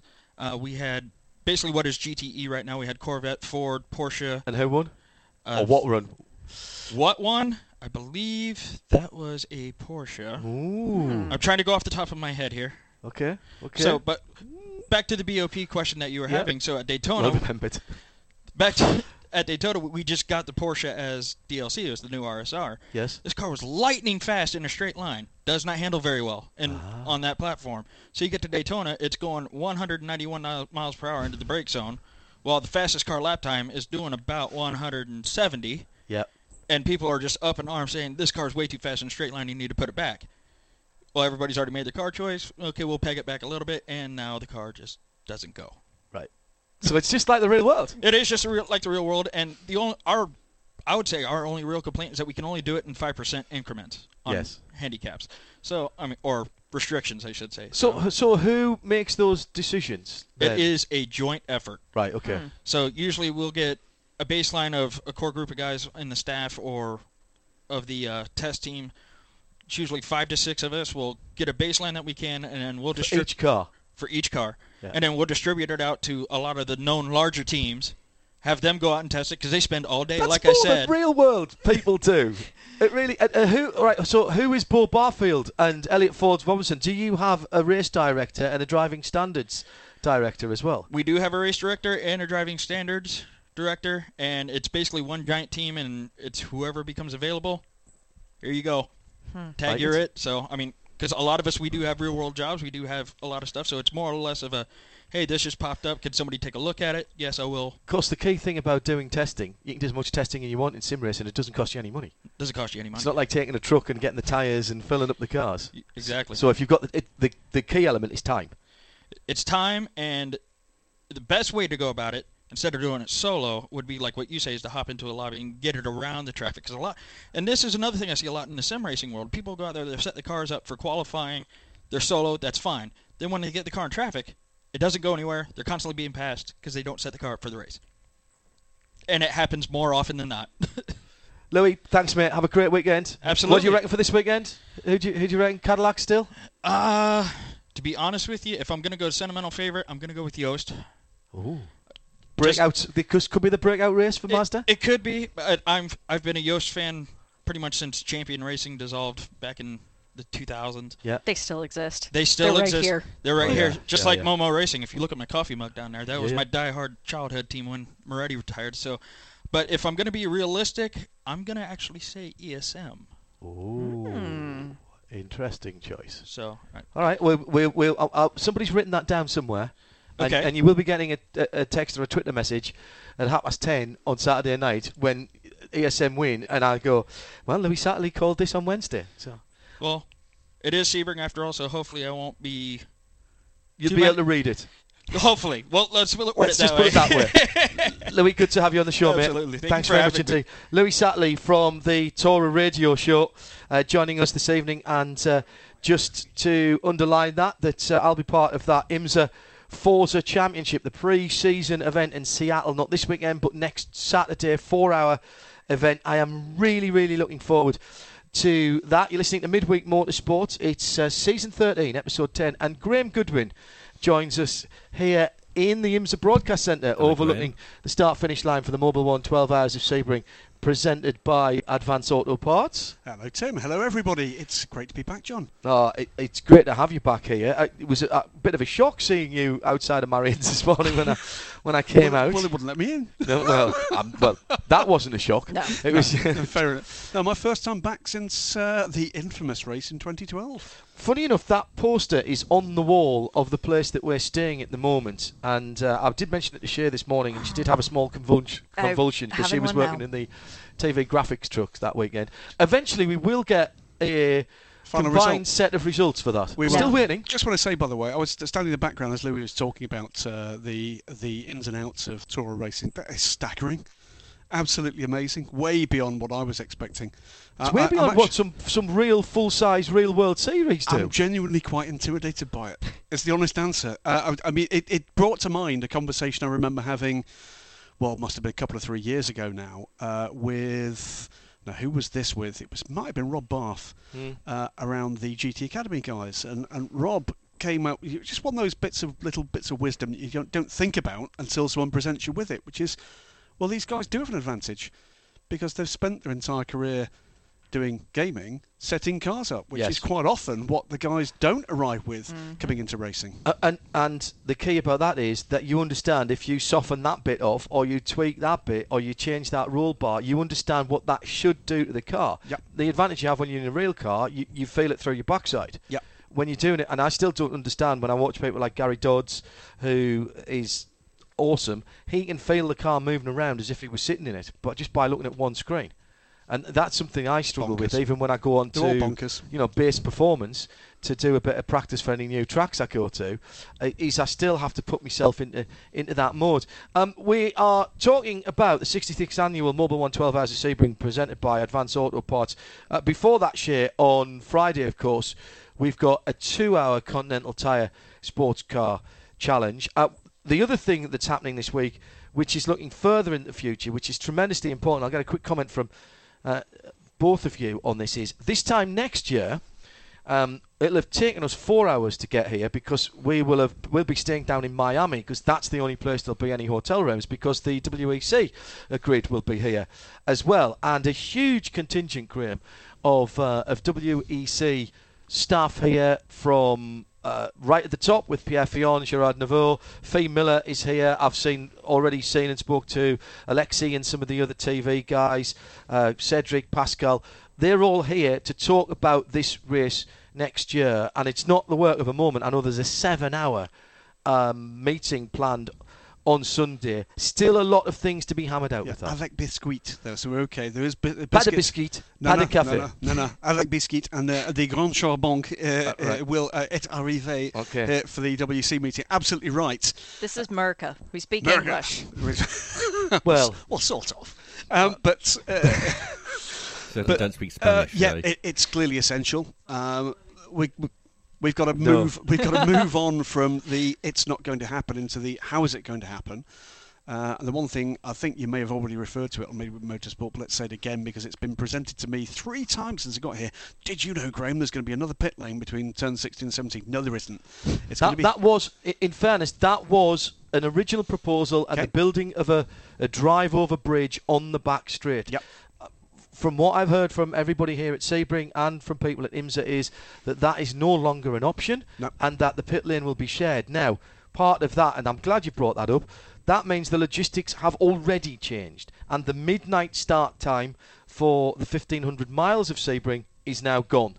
That it will be a minimum of 4 hours between the end of... Confirmed? These are the logistical targets that I'm being told are being asked to be made. Well, let's wait and see. Certainly, every time I've asked the questions that I know everybody out there has actually got, I've found myself being responded to more and more loudly. It will happen. It will happen. I've no doubt the moment it will happen. How it happens, I think, will be determined.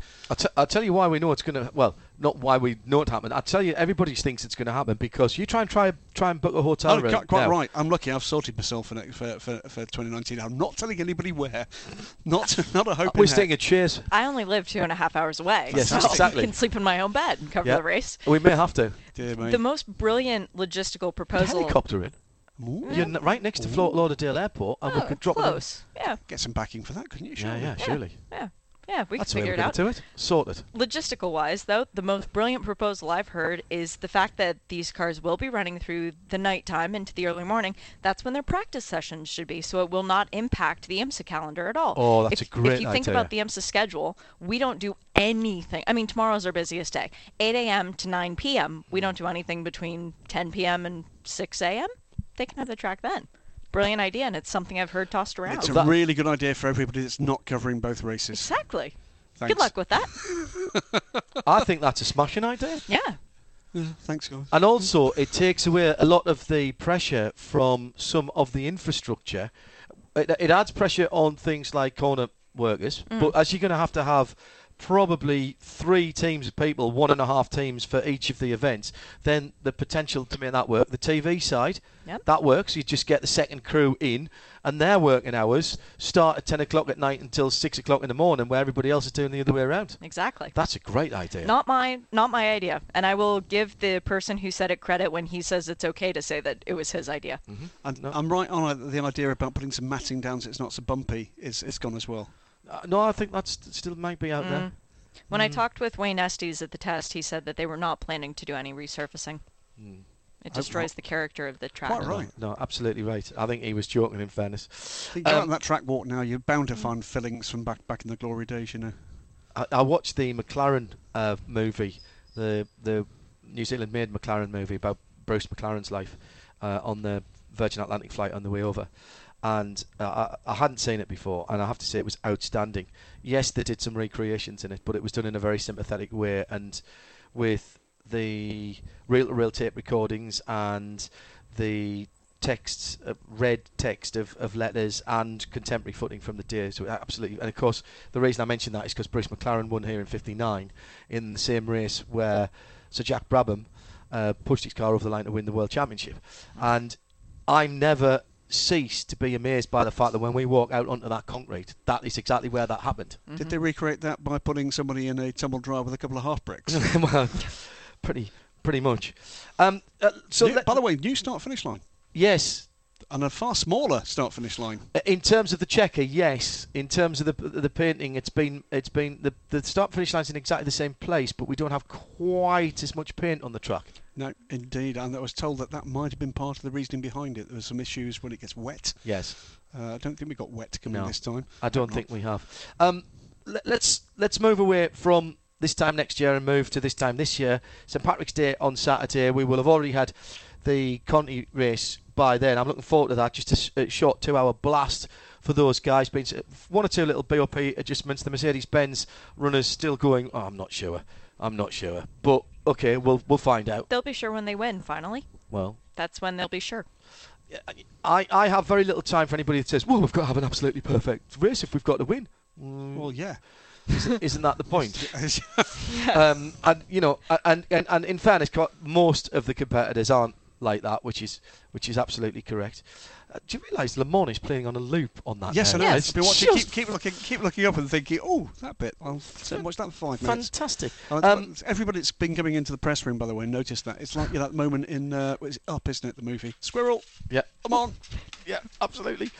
So at the weekend, 16 prototypes, 9 GTLMs, 18 GTDs. Sure, you were here for the test. I'm not sure you weren't very happy. You said this. You thought 1 or 2 people weren't showing full potential. No, I won't have that said. Surely not. In a test, in front of officials, surely. I'm loving the 16 prototype entries. My money's still on the Cadillacs. Interesting that Louis there went for the ASMs. The Nissan DPIs have always been quick around here. The P2 cars have, generally speaking, Graham, been, or P2 derived cars, the global P2 cars, chassis, have often been a bit fragile, and we've still yet to see them really have a go here. That some of the DPIs, obviously they're based on the same chassis, they have the same issues. It's never been the problem for Cadillac. Why is that? I don't know. I mean, I guess look at it this way. In terms of the pounding here, I mean, it's Tonya Harding-like in terms of its hardness, isn't it? It's doing somebody's knees. Yeah, basically, it's like, being hit with hammers all the time for 12 hours. But Yeah, it is quite difficult to look beyond Cadillac, but you'd like to think. So I'm being stared at really hard now by Evo. That's a really Easy, bad thing. Tiger. So the problem is, this is the first time I've done this live this year, and I've forgotten what that feels like. I feel really naughty now. But, in fairness, the Cadillac share, even the Cadillac that won at Daytona, I mean, there's a hell of a story there to be told sometimes, because that car could have fallen apart. They all had, a lot of the Cadillacs had overheating problems. There was a thought that car might have been dropping on and off 8 cylinders, and I would love to know what they found when they took the cylinder heads off that winning car. Not much. I mean, it was a real nail biter, wasn't it? Well, it was Diana who was staring at Joao Barbosa and Christian Fittipaldi for the end of the race and watching them nervously bite off their fingers. I don't think we really realised how close to them not finishing that was.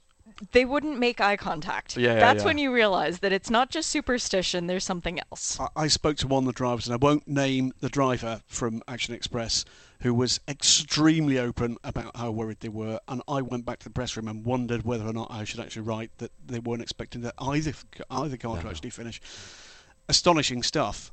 Not a vintage Daytona, I have to say. Well, you see, I have to say I very much enjoyed that. I thought it was cracking. Hang on a second, I'm just getting a bit of noise from somewhere. There we are. And I really enjoyed it, and I thought the long green flag runs were extraordinarily informative, where you saw, particularly in GT Le Mans, the Ford went all the way at the back and then crept forward and then got second and stayed behind. And, Mike Rockenfeller losing a tenth a lap, half a tenth a lap, just dropping away to 18 seconds over the course of an hour. I mean, that must have been killing for them. I'm not sure we're going to see that exactly the same here, because A, it's a shorter race, and B, it's a different track share. I don't think we're going to have a distance record for this one, because everyone was so well behaved at Daytona. I think there's a bit of expectation now, and that's normally when danger tends to strike. Your studded gloves. Yes. Yeah, it's when you think that everyone's on their best behavior that they tend to try and get away with more. And it's not you're right. It's not a place, is it, that actually favours that kind of running here. No. There's much more likelihood of being much more incident. I'm watching some of the drivers out on track actually just going to the bridge. It looks like those are the Porsche guys. You can tell that even from this. It's because they're marching in formation. Yes, they're very well trained. Yeah, and wearing the exact same thing. All of them. That's a good point. Yeah, they tend to do that on their track walks. No, but it's a place where it's very easy to drop a wheel, get grass on the track, get stuff actually on the circuit, which only happens in a very little portion relatively on Daytona. So you've got the exit of the bus stop where there's temptation for danger, and then you've got just after the kink. But other than that, not a lot of grass tends to accumulate on Daytona. That's an issue that you have on Sebring. I'm just trying to find out. I haven't got it. All-time Sebring records. Most beer drunk in the 12 hours. Graham Goodwin. That was definitely not me. Yeah. I was looking at how many yellow flags actually. Although it did happen once. It did happen 2002. I did drink beer here during the race in 2002. Our very first Sebring on Daily Sports Car, and we had a major UK-wide server farm failure. It took down 15% of the UK's web. All because you drank beer. All because that meant was we couldn't cover Sebring, so I went and stood at the hairpin for about 3 hours and did drink quite a lot of beer. Well, I will be slightly different. I do not think it will be a Cadillac that wins this race. I think it will be one of the Penske's, because they have been testing here like crazy.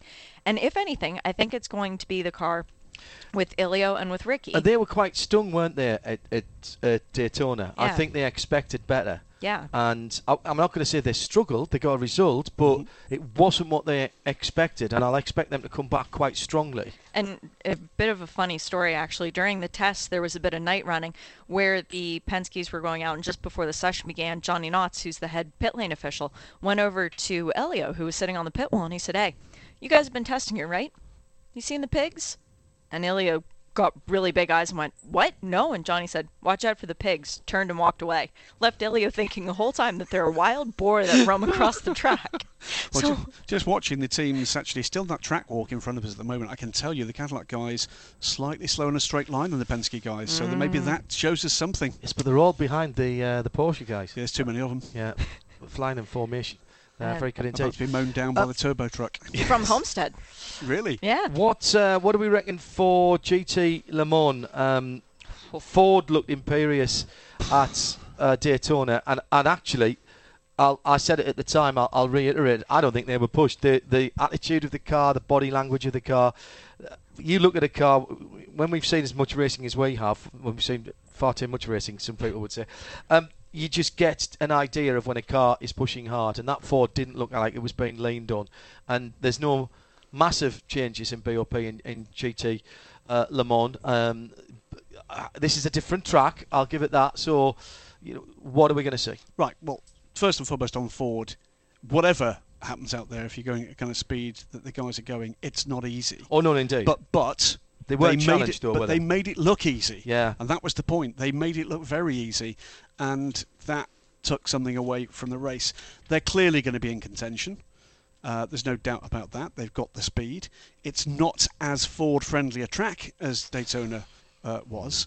It's going to be interesting to see, for starters, what happens with the Ferrari. I had a really interesting conversation with someone who shall remain nameless because it could cost him his job, about what's happened with BOP and the Ferrari, the Evo kit on the Ferrari, where in the wind shear test that's been done, described them as having lost all of the front downforce they gained with the new kit.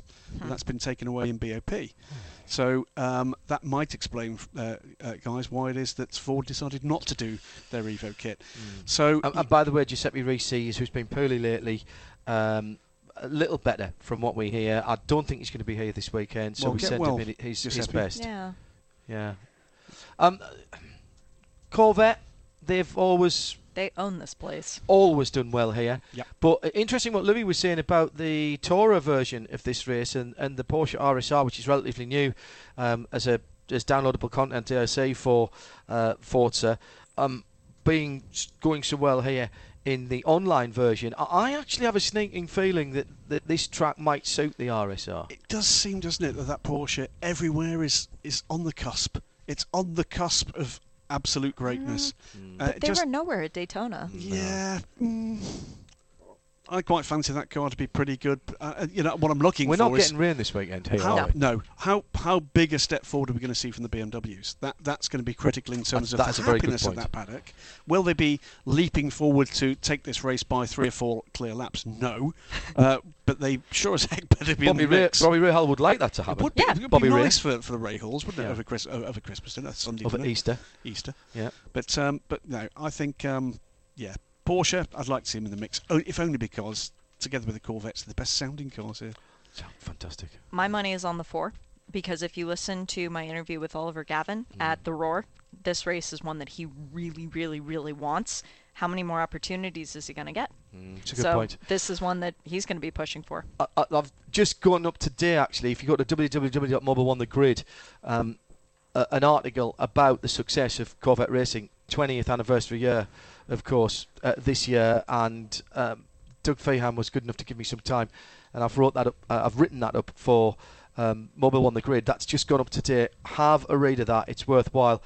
There's plenty more to come out of that interview that I had with Doug, and I think what we're going to do is turn that into a long one, or a series of long ones, actually, because Doug and I rather got sidetracked, and there's quite a bit of other stuff there, and there was a bit of storytelling going on from Doug, which is always worthwhile hearing. And in the context of where we are at the moment in this sport, he says some very, very interesting things about going forward, and including the next iteration of P1s, which is very, very interesting, and we'll get that put together for you. But go to mobileonthegrid.com and have a look at that. GTD, with 18 entries, the biggest class and possibly the most difficult one to call, Shay? Where were the darts that Tim had us using earlier? Because I think we need those to throw at it and try and pick a car. Yeah.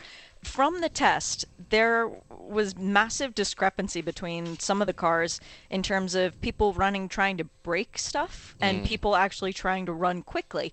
We have the new team. We have CJ Wilson with their Acura. They were Welcome going out to the there. big show, guys. Welcome. They were pushing as hard as they possibly could. Interesting that the Hart Acura was not here this weekend, that weekend. But then we had cars like the Michael Schenck Acuras that were pushing from what people were saying with their stopwatches out. I know that Patrick Lindsay was one of the guys who had the old school two-hand stopwatch going on really? other cars. Oh, he was on the box. Because there was no official timing. Exactly. And he and Jurg had an agreement for the test, both of them driving the 73 Park Place Porsche. When one of them got tired, the other one would take over. Jurg had just come from Porsche fitness camp, so I think he drove about 9 hours straight. He didn't want to get out of the car. So Patrick was doing a lot of timing on other cars, and he was able to see who was running really quickly and who wasn't. More cars were trying to see what was going to fail on theirs, but there were a few that were very evidently pushing as hard as they possibly could.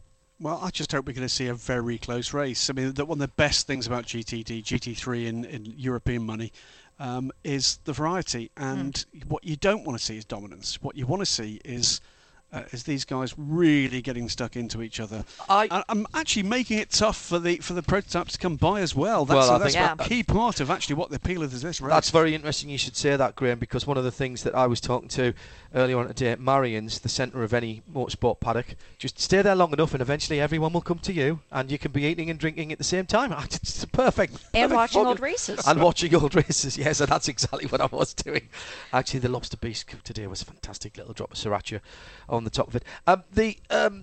I have a sneaking... Well, first of all, yes, I agree with you. And talking to some of the GT Daytona drivers, they said, here is one of those places where they can put the car in a certain place in the track, and the prototype guys get the idea pretty quickly that you're not going to let them by. And if you're in a train of 3, 4, 5 GTDs, which is entirely possible, then you have to do that, or you lose so much ground to the guys that takes you another 2, 3 laps to get back to. I've got a sneaking suspicion that the Lexus are going to do well here. I went down and had a quick look at the Lexus. And I can't really tell you why. No, I know what you mean. I mean, I'd look at it. I think it's, for one thing, the 15 car, different colour this weekend. A fantastic metallic red, the 15 car. It's very, very presentable indeed. It does indeed. I'd like to see a bit of different for this one. This is a big race, but I think sometimes we forget how big a race in global terms this is. It is a big, big race, and wouldn't it be great to see some different winners of this race just to help them to carry forward programs that just do need that bit of a leg up, just do need that little bit of turbocharging. And yeah, the Lexus effort, it's been showing some real pace. They've not had the best of luck. Some of that has been self-inflicted at times, but they've not had the best of luck. And the cars look and sound glorious. The other people share that I think all of the Porsches will do well in GT Daytona. I hope so. And for me, a toss-up here as to who'll be top Porsche and therefore who's probably going to be on the podium between Park Place, Patrick Lindsay, Jörg Bergmeister and Tim Pappas. And Wright Motorsports. I think Wright Motorsports have got a really good chance here. Both of the Porsches, all of the Porsches in GTD did not do well at Daytona, but both of the ones that you just mentioned, man, do they have redemption on their minds. You think about Wright going out before we even got to the green flag at Daytona. With that instance, they dropped down 60 plus laps, fought back the entire time. They've got something to prove here, but the car that I've just got that sneaking feeling about, not the Lexus, the 48 Paul Miller Racing Lamborghini, because they were the first Lamborghini team to get a win here in the US. Change got a win last year. Obviously, we've had GRT win at Daytona this year. They really want to prove that they are still the best Lamborghini team here. I've not bumped in yet to Christina Nielsen, but I'm guessing that her drive will be of Amazonian kind of epic quantities here. She was very emotional before they finally got the car going at Daytona after that unfortunate shunt at the bus stop for the car. But they're going to be on fire here. They are really, really going to be looking for a very big result indeed to get their season back on track. And that's key because they will be looking at series. It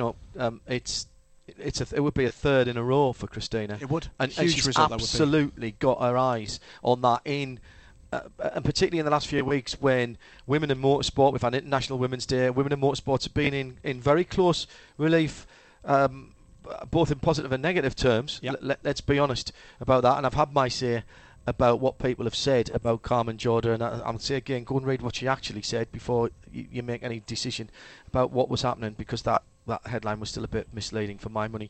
But Christina is a massive standard bearer and flying the flag, because all she wants to do is be judged as a driver. Yes. Yeah. And that's exactly right.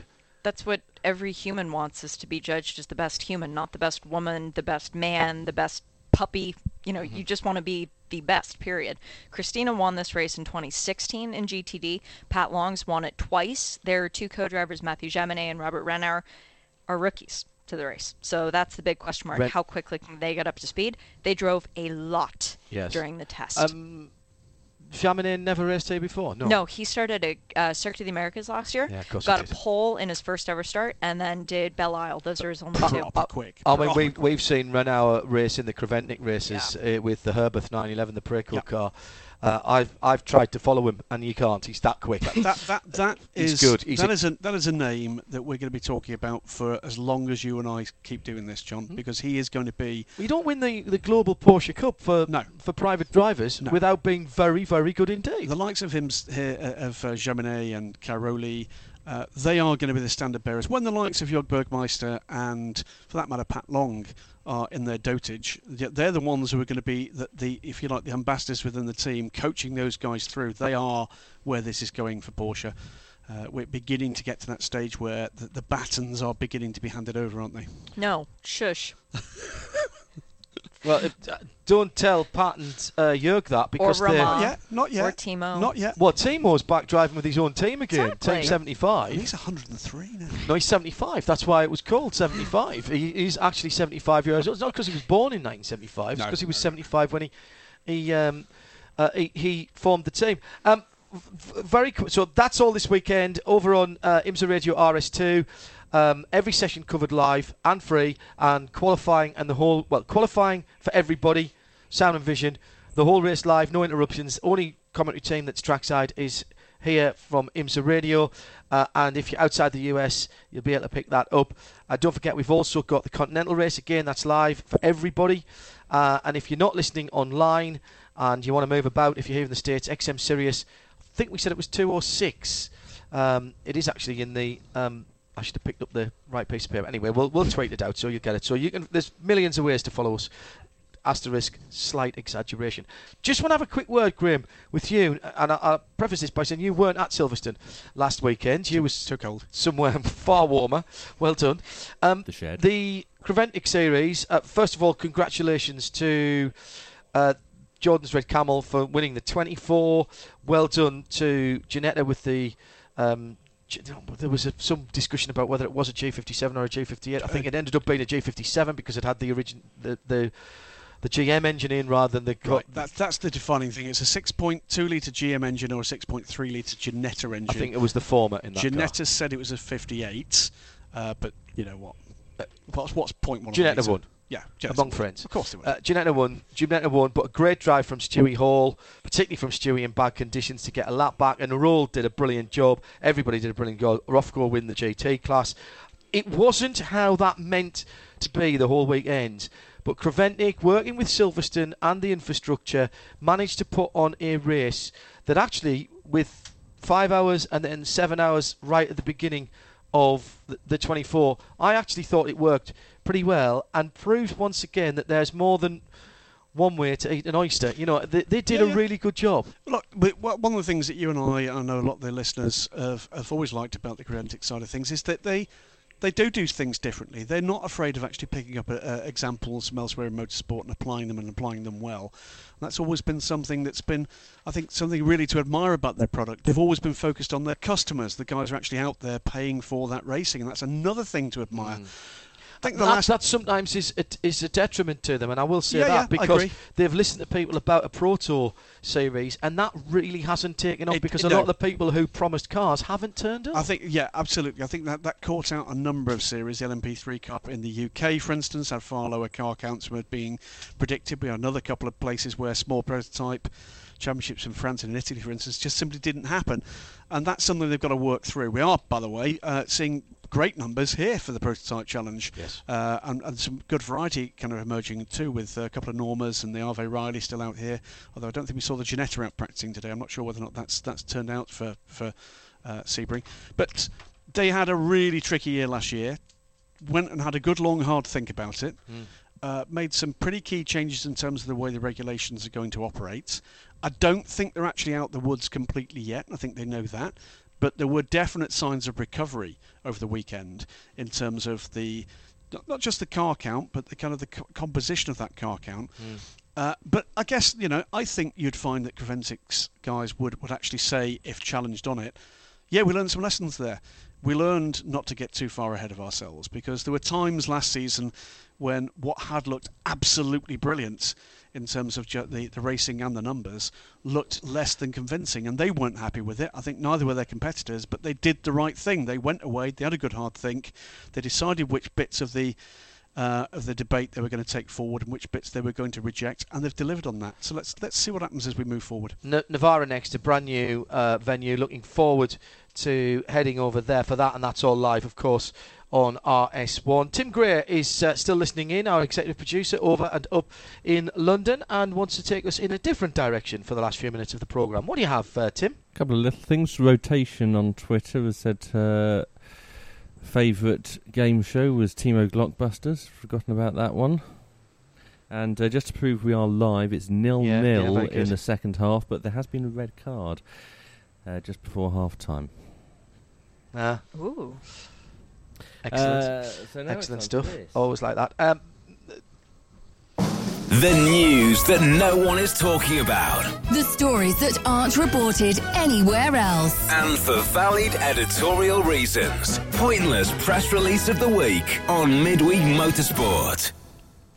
Just before you start that, Tim, we haven't heard much from Mark and Emma this evening. Have they had a falling out?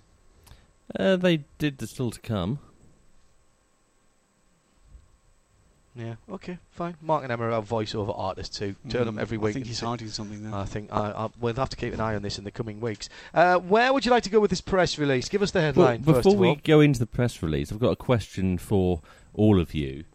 Because there are some racing drivers who are so famous that you can refer to them just by their surname and everyone knows who you're talking about. Like Fangio. Hindhoff, yeah. Or their Christian name. Or their Christian Just one name. Yes. Mario, yeah. Juan Pablo. Juan That's Pablo. 2 names. Yeah. It's still his first Nigel. name. Nigel probably not. Maybe just me. Yeah. There are 2 of those. Okay. But in terms of people where are you going who with this? just by their surname you can recognise who people are talking about. There are very few of them, right. You would think. Okay. And they're all people who have been champions at the very highest level, yes? Okay. Yeah, we're agreeing. Yes. Good. Yeah, we're agreeing with you're that. agreeing very silently. It's about people only having one name then, like footballers with just a name. This it's all right. It just takes a while to get to you. This is about someone who does have 2 names, but in the first 4 paragraphs of this press release, his Christian name is not mentioned once.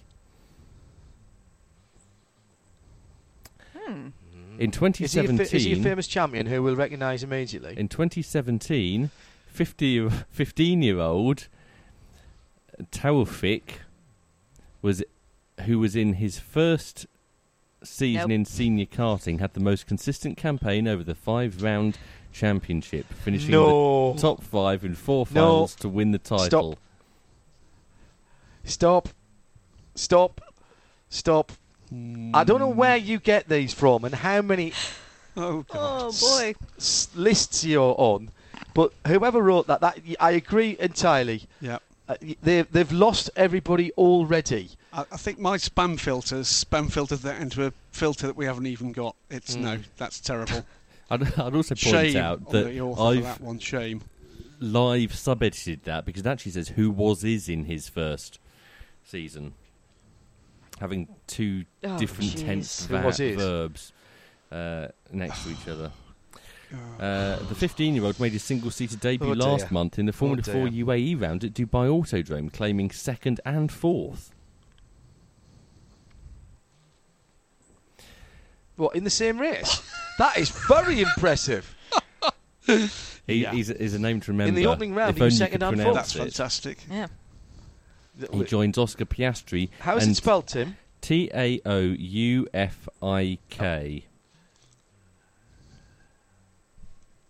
the kind of hand you really don't want to get in Scrabble. It's actually pronounced Smith. He joins Oscar Piastri and Alex Vartanyan, both already confirmed with Arden for the coming season. Ben Salter, the Arden Motorsport Formula Renault team manager, said, "With the announcement of Sammy, I'm pleased to confirm our 3-car lineup for our second year in Eurocup." Who's Sammy? This is the first time we've heard this guy's Christian name, and it's in somebody else in paragraph 5. And they haven't put it together with these. They haven't put it together with his surname. No. Maybe Sammy's somebody else. Maybe they're announcing 2 drivers at once. Hang on a minute. But they'd already announced 2 drivers, Shay, and they said it was a 3-car team. It's the high-pitched whirring of Henry Hope Frost spinning in his grave. Yeah, it is, absolutely. God bless you, Henry. Yeah, did a lot of sub-editing, and that wouldn't have got past HHF. No. Wouldn't have got onto the desk in the first place. No. Awful. Sammy made a strong impression during his winter test programme. Favour. Especially considering the fact that he had never driven a Euro Cup car before. Car before.